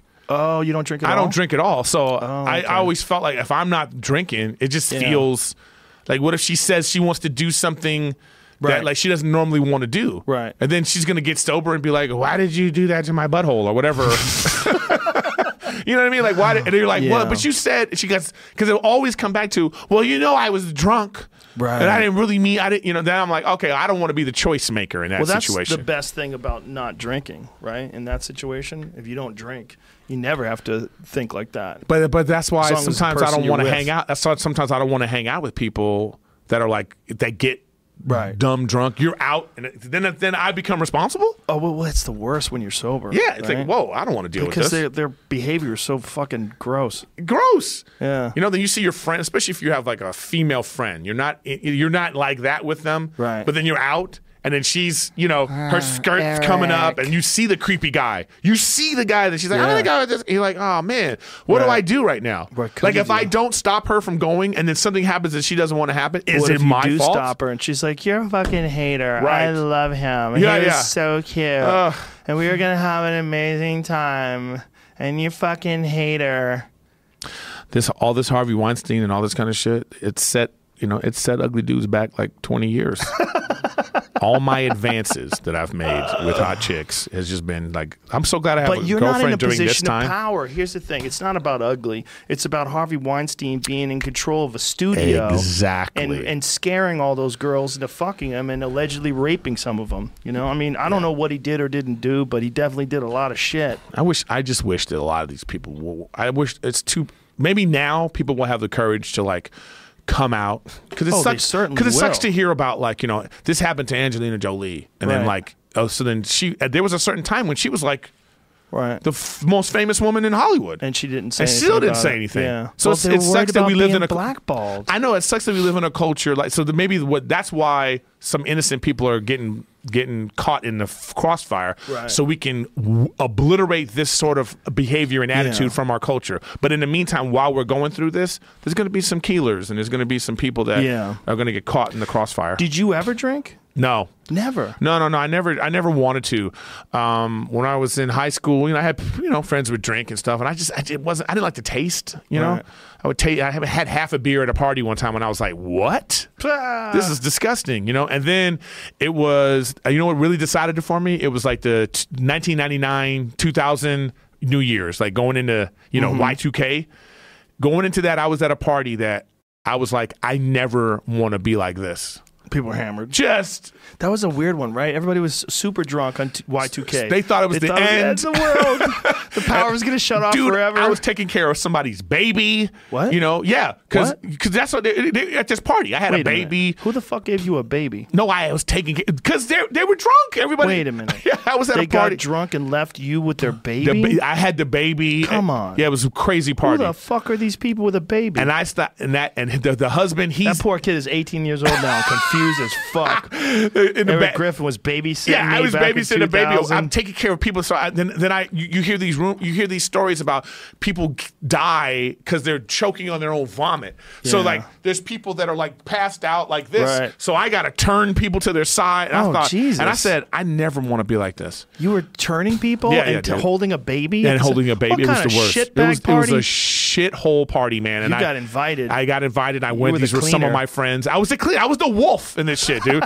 I was the wolf. So if you're having a party and you think it's going to get crazy, you call Erik Griffin and I'm going to come. My God. I'm the wolf. That's the craziest party I've ever heard of. So after that, I knew I didn't want to. So I went with a buddy of mine on vacation, and when we went, that deal was, he was like, come on, man, you got to have some drinks. So I had like a banana daiquiri on a and I was like, this is okay. And then I had, when you go to you're on a resort vacation, there'll always be like a special at the bar. Like, hey, have today's drink. I said, I'll try it. I had like 15% of that thing, and I was loopy. Yeah, I was ready to, tweet racist shit.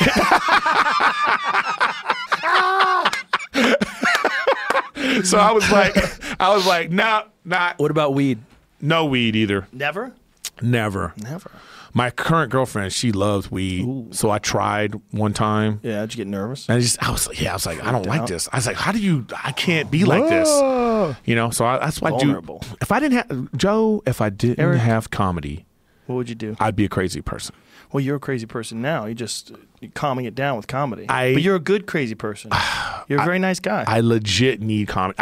This sounds like one of those cliche type of things, but I rely on it. I go to therapy. I go to therapy, and it's been great for me. You know, it's really been great. I love going to therapy. I love, because I feel like I can talk to somebody and then intellectualize things on a level that like you can't necessarily do with regular people, and I'm not judged. Someone who understands human nature.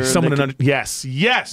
And they can go over all why you did this, or what was the insecurity that triggered that. Boom. And it applied, and I've learned things about myself. I'm learning things about like I was the only child, you know, single mom. So there's all these things I've learning about like why I interact with, you know, my girlfriend the way I do because of my mom, and like, you know, my friendships, and why I get angry about certain things. It applies to things on stage. Yeah. Like, you know, so I'm really, why I have so many of these types of relationships in my life where people are like, you know, needy. Right. You know, like I find myself being like the one that's trying to help. I don't have a lot of equal relationships. I learned all these things. You probably felt vulnerable as a kid. And when you see vulnerable people, you want to help them because you can relate. And my mom, too. My mom went through a lot to get to the States. You know, she was from, you know, Belize, you know, in Central America. And, like, just coming here and hearing her stories and, like, you know, having to, like, be somebody to take. I was 15 years old having to take care of my mom. Like, you know, her emotions were, and so then that had an effect on me, you know. But I didn't learn this until I was able to go talk to a professional. Are you close with your dad? I had never met my dad, you know, single parent. You never met my dad. So thanks for bringing that up. I don't know mine either. Mine's name is Joe Rogan. Shit, he's out there someplace. He's out there. Yeah, I've never met my dad. And then I thought did you ever want to meet your dad? Did you ever? See, you know what's funny? My mom. I met him. I knew him until I was like 6. Oh, that's worse. I never knew. So I think that's if you know them a little bit and then they're gone, that sucks. The good thing is it made me realize that you can't count on people, but you can count on trust some people. Issues, but man. I definitely had trust issues for a long right time. there. But become someone that people count on and count on people. That's what you do. I have a tight group of friends. Yeah. Like me and my friends are very close. I get it. I would do anything for my friends, and family too. See, I have there's a certain level of loyalty that I have because of that too. Because of that, yeah. Well, you understand it. Whereas someone who grows up in a big household filled with people and the family was always there and everyone was there, you might take people for granted a little bit, you know. Whereas for me, camaraderie and closeness and all that shit means a lot to me. It's very, very important. I remember asking my mom about my dad when I was like, I don't know, 17, 18. You know, and she got really offended. You know, she was like, "I raised you," and you know, and that made me think. Like, I was like, "But women have their secrets. Like, they have their things." And I didn't want her to. I don't begrudge her. Pry. I didn't want to pry, and I didn't want to find out. Like, maybe he wanted to be in my life, but my mom was like, "No, who knows?" You know, my mom, she could have been vindictive like that, but I don't know. But I didn't hold it against her. But she told me his name, and she was like, "If you want to do this on your own, you know, that kind of thing." Mm-hmm. And I had the name for like a week. And then I forgot it.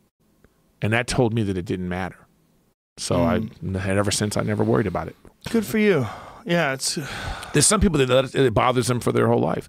Tell you one thing will happen, though. When you have kids, your bond with your kids, I would assume that everyone's bond with their children is very tight because it's an unbelievable love connection that you have with children. It's true unconditional love. It's not just true unconditional. It's like they're a drug. Like they give you love to the point where, like, my daughter, my youngest, we were playing the other day in the pool, and there was a point in time we were just laughing about something together, just laughing, and I'm looking at her face and she's laughing, and I felt like I was on drugs. I was like, the love that I have for these people is so intense.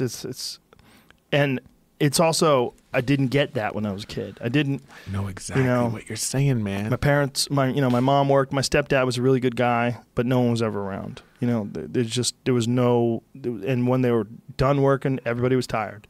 You know, I was a latchkey kid, you know. When I was like 7 years old, I lived in San Francisco. I would go out and do a magic show on Fisherman's Wharf by myself. Just wander around the city. They would open the door, you just leave. 7. I can't imagine that. I spent a lot of time by myself too because my mom was working and she was by herself, trying to make sure that I had a good life. So I was just by myself, you know. Eric, if you have kids with this young lady or another young lady, your connection with that kid it'll blow your fucking mind. It'll change who you are. I feel like that's what I've been lacking. That's why I've been more open to, you know, thinking about these kinds of things. You seem like a dad. Yeah. Well, because I'm picturing you a dad right now. But my whole life, I've been like, I've been that role for so many people in my life. Right. You were holding a baby and turning over drunks. Man. I've been taking care of people like pancakes. I've been taking care of people my whole life, man. It's crazy. So that's why I always feel like I've already had one of my best friends in the world is like someone that's like I've had to take care of. He's had a little drinking problem and but I've been there the whole time, and even though people would be like, you have to like, that people that think that you have to let them hit rock bottom, but I'm just not like that. Yeah, I've been through that too. I had a very good friend of mine. It's my best friend who died of heroin, and he was always fucked up. There was always something. He had a crack problem for a while, and then he got on pills, and he was either snorting it or it was like Artie Lang very much reminds me of this guy, and Joey Diaz did a little bit too. When I first met Joey, it was like right after my friend Johnny. Well, it was right before Johnny had died. Johnny was still alive, but I had known people like Joey because of my friend Johnny. But it's just I always was there for him. I was always trying to take care of him. I was always trying to help him, but it was just there was always something going wrong, and it never. But there was these brief moments, man, where he'd be fine and we'd be laughing and we'd have the best time. And that's why you fight for it. It's those times. Because I was always thinking that one day he was going to get it together. I had the same thing with my friend. It's like it's still going on with me right now. It's like when you deal with someone that deals with depression, real depression, lost his mother and how that affected his whole life. And it's like, so I'm there and he's younger than me. So I feel this mentorship and I just feel like a loyalty that I just can't shake. Right. So so that's that. And I know when I go to therapy, I want to ask, why am I this way? Right. And then I realize that comedy has been dampering my own depressions or my own feelings because I feel like I'm dealing with it in some way. So sometimes I go and talk about things, and I talk about things in a way I just no holds bar because I want to get this out. Right. Hey, I feel like this, or if I don't like something, and then combine that with we live in a society right now where people don't want to necessarily hear an opinion that is not theirs. Well, there's definitely a little of that, right? And so then therefore we get this like it becomes it's tougher and tougher to do what we do, but it's not going to stop me from doing it. But it's sweeter and sweeter when you pull it off. Especially if you pull off some controversial shit. Yeah, you just got to navigate the waters. That's a little bit exactly carefully. what I feel like I've been doing, and I think I did it with this special. I think I tried to talk about things in a way where I was like, okay, you may not agree, but you don't have to vilify me. Right, you don't have to like But anyway, it all goes back to like like who we are as people because of like our parents. Right. And it's like I love my mom. I love my stepdad. Stepdad's a great guy. I'm glad he's in my mom's life. They're off in Spain right now. They moved to Spain like a year and a half ago, and so they're there, and I'm happy that she's happy in the later part of her life. That's awesome. Yeah, look, man, at the end of the day, it should be just about enjoying this experience, just having time with people you care about and enjoying it. And it's hard to figure out we're very, very fortunate in a lot of ways, but one of the big ones is that you and I found comedy. And yes. Can you imagine? Don't you look at other people sometimes and go, how the fuck they live without telling jokes? Dude. How do they live without killing? Dude. When I see some bullshit happen on TV, I go, that guy needs to go do an open mic set. You need to go get that out, man. Go get that out. Well, that feeling that you get when, like Friday night in the OR, you just smash. And you get off stage, you're like, tell me there's a better feeling out there. Because whatever I was feeling, it all goes away. Yeah. But that's why I feel like, I do think, though, that sometimes we're like putting a damper on it. And it doesn't necessarily go away, but we found another outlet to get it out. Well, you just got a little happy pill. It's intoxicating, man. You're taking a little happy pill. Yeah. But there's happiness and all sorts of things that you enjoy doing. I try to fill my life up with activities that I enjoy doing. But family's a big one too, man. Family is it's a different thing, man. It changes you. And I have all daughters. And so my house is it's so feminine. Everything's female. I talked about it on my special about, the Bruce Jenner thing, about, like that my last special, the one before this one. That it's just that if you live with crazy bitches long enough, eventually you become one. Yeah. But it's like I am becoming like more. You're with the more feminine version of yourself. Oh my God, I'm so much more feminine than I've ever been, ever. So much more in tune with how girls think. So much more tolerant of like nonsense talk. Because like when your kids are talking nonsense talk, it's just different. But it's just like you realize, like if I'm around like women when they're talking together and I'm an observer and I watch them, they just talk about different shit, man. I mean, and then when you, as we've just talked about different shit for like 2 hours. Yeah, but if you like try to interject and go, hey, did you guys see that bare knuckle boxing fight? Yeah. That was fucking awesome. Like, ugh, let's get away from this idiot. Yeah. Like for them, what you're interested in is stupid. And for them, you know, they want to talk about whatever the fuck they want to talk about that they're into at the moment, whether it's shoes or the royal wedding or whatever the fuck it is. Relationships have been in a relationship for this long now has taught me patience. It's taught me patience. Yeah. It's taught me like, you know, that to accept the double standard, that things aren't supposed to necessarily be equal, that they're supposed to be like, I always think that it's like one of those scales, you know, and you put stuff in the scale on this side and she puts different things, but that's how you balance out. But they don't have to be the same thing, you know? People don't give love in the same way. Right. So you shouldn't expect it to be the way you give it.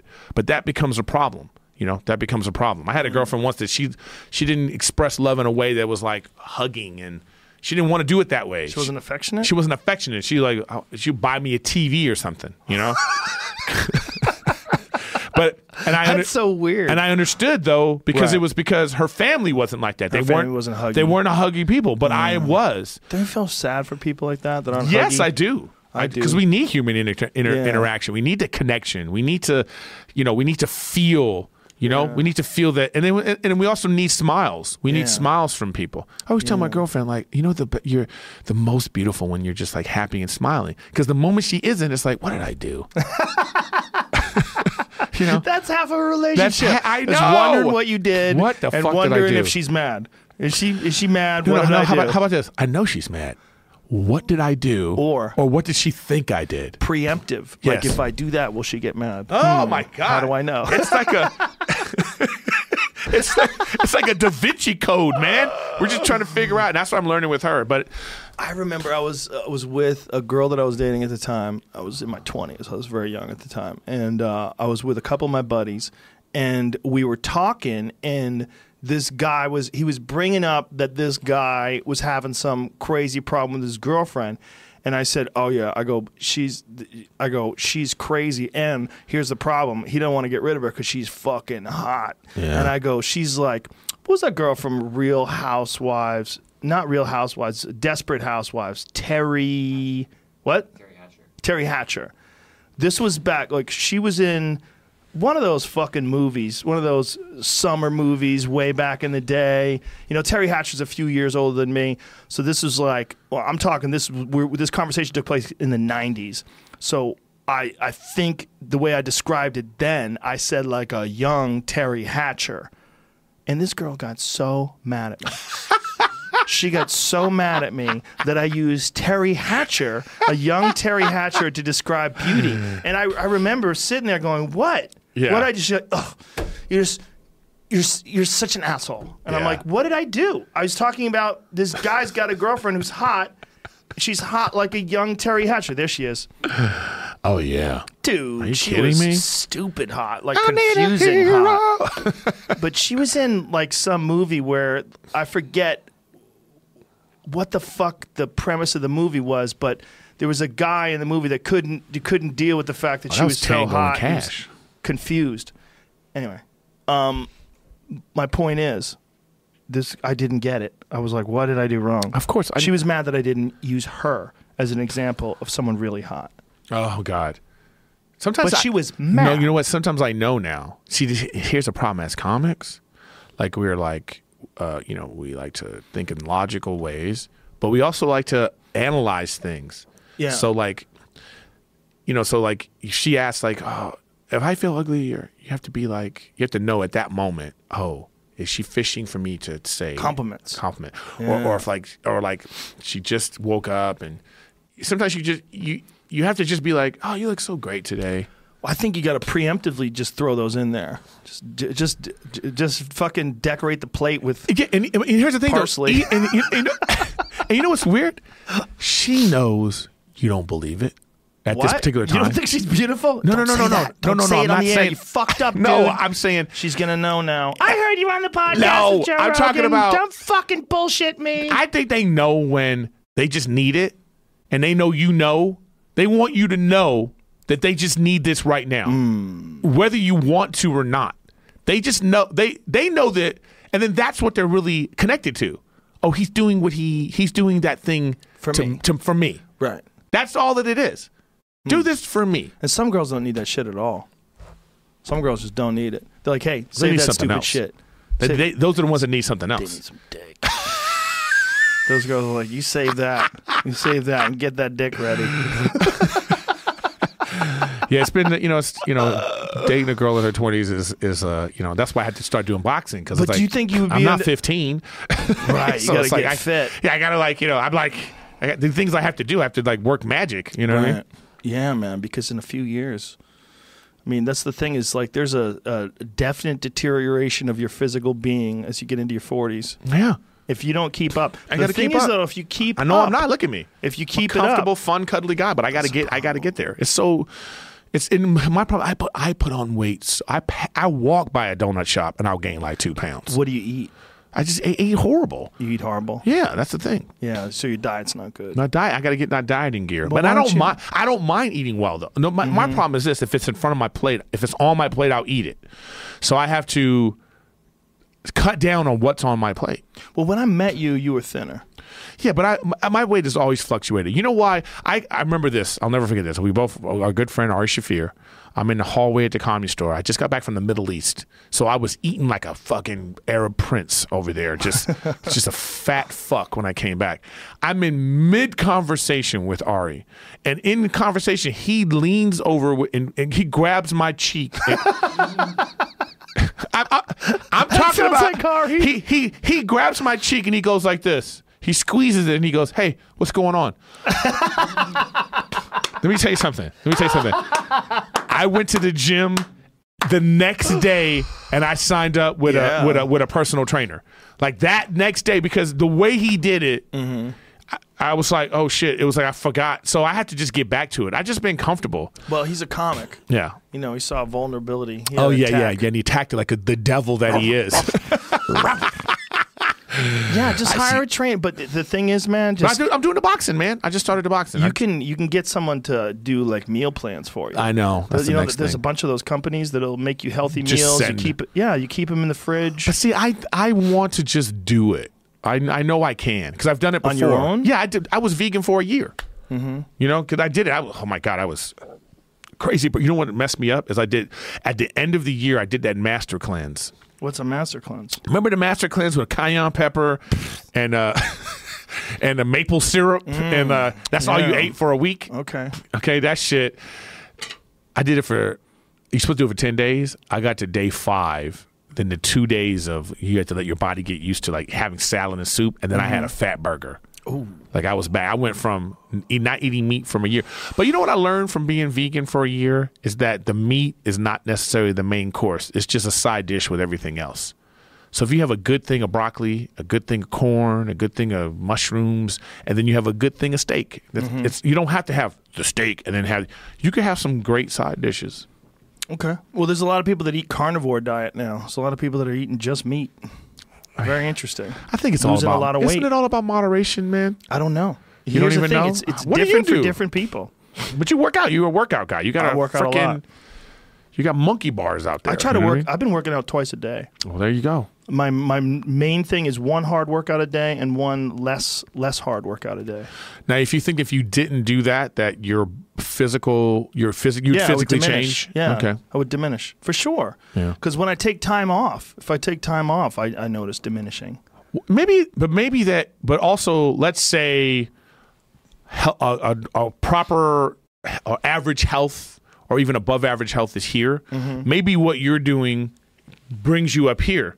So that diminishing you're talking about is just going to bring you to a more average normal level, but still in great shape. Yeah, maybe you're overdoing it. I'm just wondering. I'm definitely not overdoing it because I monitor everything. I'm making sure that my health is good and my body's in good shape. But I just know that if you don't use it, you lose it. There's just a fact to that. And when I say I work out twice a day, what it means is usually I'll do yoga during the day, and then at night I'll lift some weights. Or I'll run the hills, and then at night I'll lift some weights. You're not doing a Navy SEAL workout twice a day. No. One of the workouts is like pretty calm.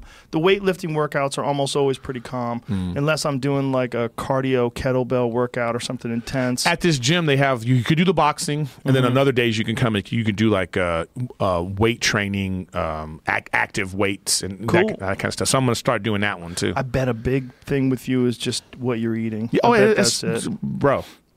Yeah, the animal cookies, the circus animal cookies I have in my kitchen right now. Not good. It's not good. Not good. But they come in these little packs. I get it. But I have a pack of 50. Bro, I get it. So every time I have one, I think, well, I'm only having. I get it. You know, so I have to. I love to eat. I do too. But the weight goes on me so fast. It's so annoying. Then it just sits in my gut area. Especially as you get older. I'm shaped like an ostrich. It's hard. You know what I mean? I'm big in the middle, little legs. It's harder and harder as you get older. I know. That's what's happening right now. I got to stop. Oh, God. That's why you got to keep up. That's the whole thing. I know, man. You got to maintain. Like I work on my comedy, I have to work on my physical at the same time. You'll feel better. I want to feel better. You'll have way more energy. Cut out the sugar. Cut out the grains. Here we go with the sugar. That's it. Cut out sugar and grains, you'll lose 30 pounds. Cut out everything that is delicious. Just eat salads and fish. Eat healthy. Have some red meat. But in moderation. Yeah. Don't eat crazy. I'm all about that. Don't eat fries. A lot of chicken. Drink a lot of fries. Water. Drink a lot of water. Okay. Yeah, fries are bullshit. Yeah. It's mostly just potatoes and oil. You know, like what are you getting out of that, really? When's the last time you had some fries? The other day. Yeah, exactly. No, you know what you get out of it. They're delicious. Yeah, but you just can't have it all the time. I know. That's the thing. I had some moderation. pasta That's what I'm saying. It's all moderation, man. Saturday night, I ate at a nice Italian restaurant. I had some pasta last night. Some spaghetti with some fucking marinara sauce and some shrimp. It was delicious. We just had the same meal. I had that last night. Yeah, every now and then. Duvalo, or however you say it. Diablo. The devil. The devil's in the details. Food. Yeah, I like it. It tastes good, but I just don't allow myself to do it very often. Most of the time, I eat real clean. Good for you. I'm trying to get there, buddy. You could do it. I know. Don't get defensive. Jesus, no, I'm saying I've done it. I'm in your corner. I'm not defensive. You're all angry. I'm mad See how angry he is, Jamie? I'm mad at me because I know I should be doing You're ready this. to run out of here and go right to the gym. I'm not gonna leave the building. I'm just gonna go. Just go right over there. That's what I'm saying. You don't even have to leave the building. There's plenty of equipment. We could work out side by side. I know. Come on, buddy. I should have brought my stuff. I got stuff for you. Yeah, of course. This is me trying to get out of it already. You know what I mean? I didn't bring my Joe. I got my shoes. I didn't bring my orthopedics. I think for comics, it's like it's important to alleviate a certain amount of angst. You want to go on stage with a certain amount where you're upset and you're like pissed off at shit, but you don't want to go upset on stage hating yourself. Right. You know. This is the same thing. I don't like comics that go on stage drunk. Right. I don't like comics. They need this alcohol or people that think weed. Like, people that think weed, like, I'm not saying weed makes you lazy, but lazy people shouldn't smoke weed. Right, I know what you're saying. Well, as a person who smokes weed, it really bothers me because I'm not lazy at all. And I hate that connection between lazy people and weed because I don't think that's what makes you lazy. No. I'm not saying I agree. That's why I'm saying I'm not saying it makes you lazy. No. But if you're already lazy and then you do this, it's not going to be a winning combination. It's not just that; it just looks bad. And you blame it on the weed. Look at J.R. Smith. I think that was a weed situation. Who's J.R. Smith? From the oh, you don't even know. He don't even know. Cleveland Cavaliers. Look at Jamie jumps in to press the microphone. I know that guy. I know what we're talking about. That's at the game last night. That's the game. How's the game? The game. Cleveland Cavaliers. What's the problem? He did something really stupid. It was like 3-4 seconds left. Their tie ball game. Right. One of their other guys is at the free throw line. He misses the free throw. J.R. Smith grabs the ball. Instead of putting it up to win the game, he dribbles out because he thought that they were up.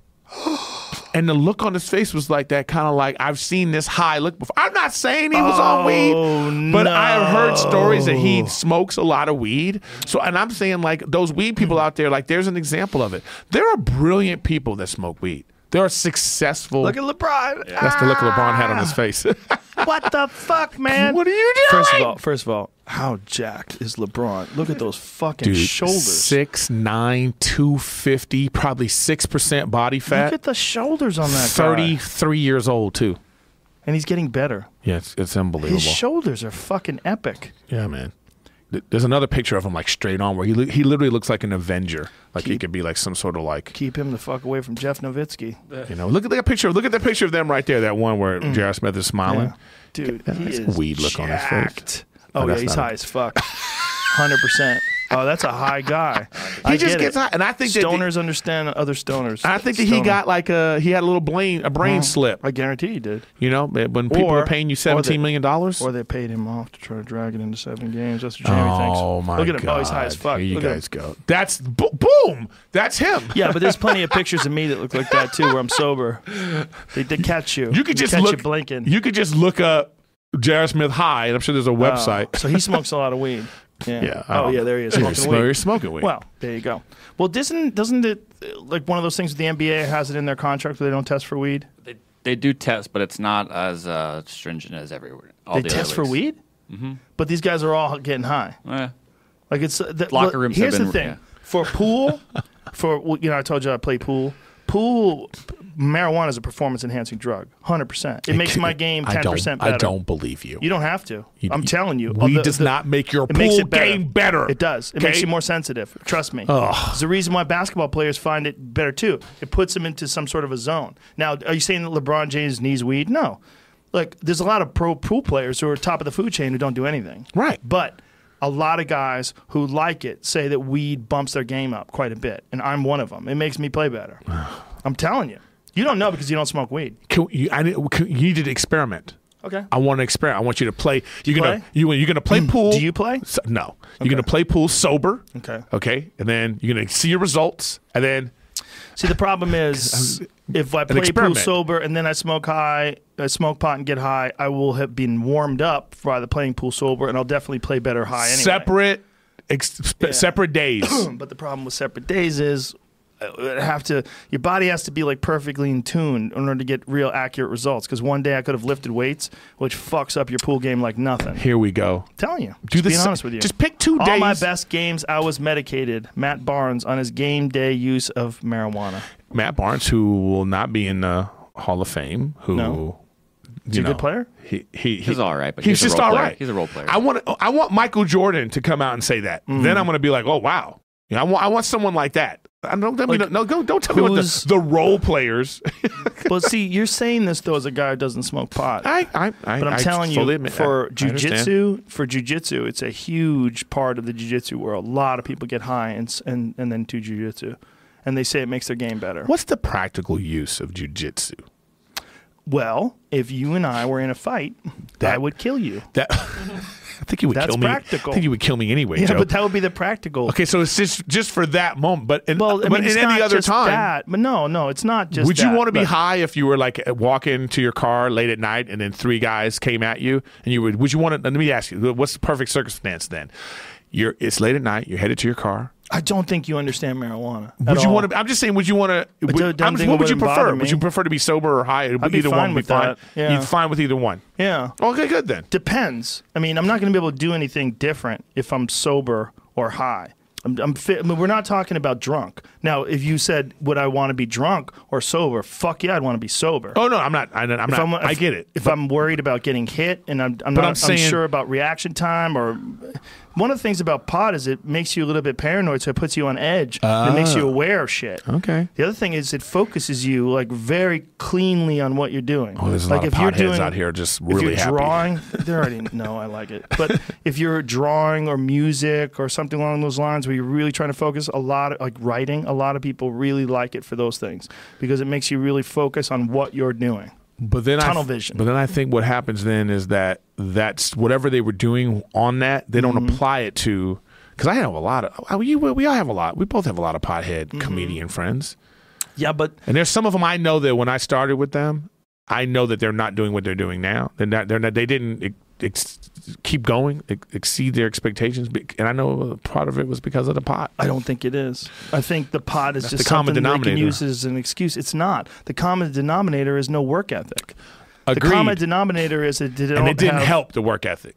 I don't think it hurts or helps. I think it's just it's a factor. You see a study on this. Yeah, I mean, the study would be skewed because a lot of failures that get high all the time would be in the study. Right. But a lot of winners that get high all the time don't want to talk about it. By the way, I'm with you 100% on this. What I hate is that the people that don't have any work ethic, they look at somebody with a work ethic that smokes weed and then say, well, look, they made it because they smoke weed. And I'm like, no, they would have made it without the weed. Yeah, they would have made it without the weed. That's what I'm saying. Before I ever smoked weed, I was already on television. I already had a Warner Brothers CD.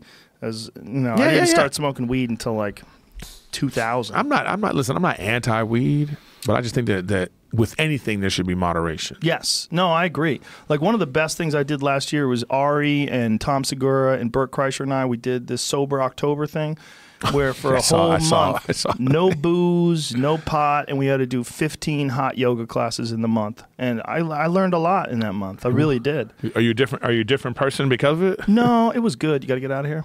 No, I have another. Hours. Really? Yeah. Jesus Christ! It's already 2:20, bro. Yeah, I'm doing another one. What are you doing? I'm going to see Barry Katz. If you can believe that. Congratulations. Barry Katz is a podcast. That's going to be an interesting day for me. What was we just? Oh, about the pot. But I forget what I was going to say. Stoner thought. No, it's not. It's not whether or not you smoke pot. It's whether or not you get things done. And whether or not you write out what you're supposed to do, whether or not you actually try to achieve goals, whether or not you're actively trying to improve whatever you're doing, whether you build cars or make cabinetry, it's just about whether or not you're working towards succeeding and improving. And I agree. Listen, I agree with you. I'm not anti-pot. I'm not. I agree with you. Based on evidence of the people that are around, a lot of us, we should be anti-pot. I should be anti-pot. Dude, I know a lot of people that made me sad. Like I'd run into them at the Comedy Store and they'd be like, bro, you got any weed on you, man? Weed? And I'd be like, you're not doing anything. Yeah. You're not doing anything with your life and you want some weed. Go get a job. Those get are people some I money, see. Get some weed. Yeah. But then you also see guys like Ari who get high all the time and they're constantly working. Or Doug Benson, who's like the most functional pothead I've ever met in my life. He's high all day. He's a weird one. Or Snoop Dogg. Yeah. So there are people, but these are people that are the exceptions, not the rule. I wonder. There's a lot of people on Wall Street that get high. There's a lot of people that are involved in like the tech world that get high a lot. And what people think about it is that, look, it's like everything else, man. It can be good for you or it could fuck your world up. You know, I mean, moderation. I think there's some benefit to it. And what the benefit is, vulnerability, creativity. It makes you feel vulnerable. It makes you re-examine things. It makes you look at, people call it paranoia. I just think it broadens your awareness. But I think as a stand-up, you already have a level of vulnerability just going on stage and talking about things. For sure. So that's like For sure, there's some of that. I just feel like that's my drug. It's a good drug. I mean, it's definitely not one that's going to ruin your life, hopefully. Yeah. Unless you tell a bad Planet of the Apes joke on Twitter. Holla. On that Aryan Ambien, you know what I mean? Aryan Ambien. She got that old school Ambien. She got that Ambien from the motherland. I hope she bounces back, but I don't know if she will. Has anybody bounced back from this new era of fucking hate and anger? No one has bounced back. Well, I don't think I don't think like Aziz wasn't taken out. Well, I don't think his show was canceled or anything like that. No, he didn't have a show except the Netflix show, and he didn't do anything to the point where it was like a crime. But a lot of people went after him, like that Samantha Bee lady went after him, and she's going hard at everybody. Yeah, she's going hard at everybody. And that's her thing. That's her thing. Yeah, it becomes a shtick at a certain point. You know, it loses credibility. Sort of. She means it. Yeah, she means well. It's an important voice. The problem with going hard on a person is you're only getting one version of what happened. You know, like you're not talking about going hard on a person who committed a crime. You're going hard on a person that's involved in an interaction with two people. What I would like to see, though, is like someone like Samantha Bee to like ask Aziz to come on her show. Oh, he wouldn't do that. And then him do it. No, but that's what I'm saying is that's what we're missing. Do that? Why would that would be she's already attacked him. It's all entertainment. I mean, it's like isn't that the whole point of it? It probably hurts for him. Well, unless he can handle himself in that forum. I would like to see that. I see even that. I think those forums are hard to do. You know, I did Ben Shapiro's podcast that just aired yesterday. and he has a Sunday special thing that he does, and is an hour long. And every 15 minutes, he stops the conversation and does a commercial. And while I was sitting there doing it, I was like, I really like the guy. I really like talking to him. Brilliant guy. But this is not the best way to stay loose and have a conversation. Like this podcast. I get you. This is the best format, yes, man. Yes, it is. The kind of conversations that we've had over the past 3 hours, this is the best format. Because you just talk. Nothing interrupts you. There's no censors. There's no thing you have ahead of time. Please don't talk about this. Right. And also, like, it's best with friends. Like, I care about you. You know I'm your friend. We're going to have fun. And I'm not looking to get you or be weird with you. Gotcha podcast. I'm trying to have fun with you, and we had fun, And this is like the best format to get to understand people. I think what we're missing today in this world, and this is just an open thought. People need more opportunities to be cool with each other, and take advantage of less opportunities to attack each other. And I see a lot of attacking lately. And I don't know if the attacking is because there have been so many egregious crimes that need to be corrected, like Harvey Weinstein or like, fill in the blank with all the other monsters that have been out there. Jesus.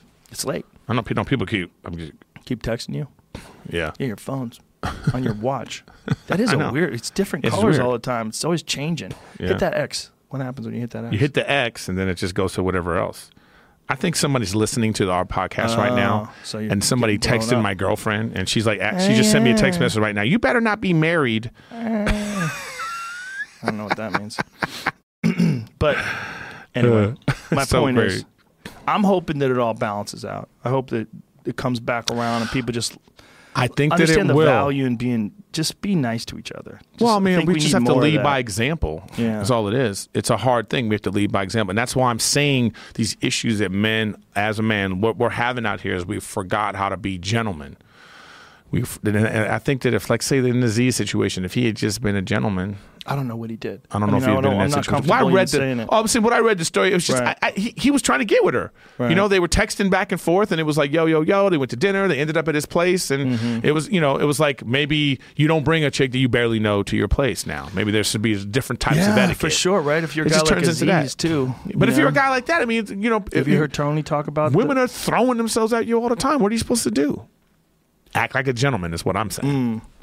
Gotta that shouldn't be the excuse. Filter. The excuse shouldn't be like that's like a man way to say it too. It'd be like, you got all these hot chicks. Like, what am I supposed to say no to these hot chicks?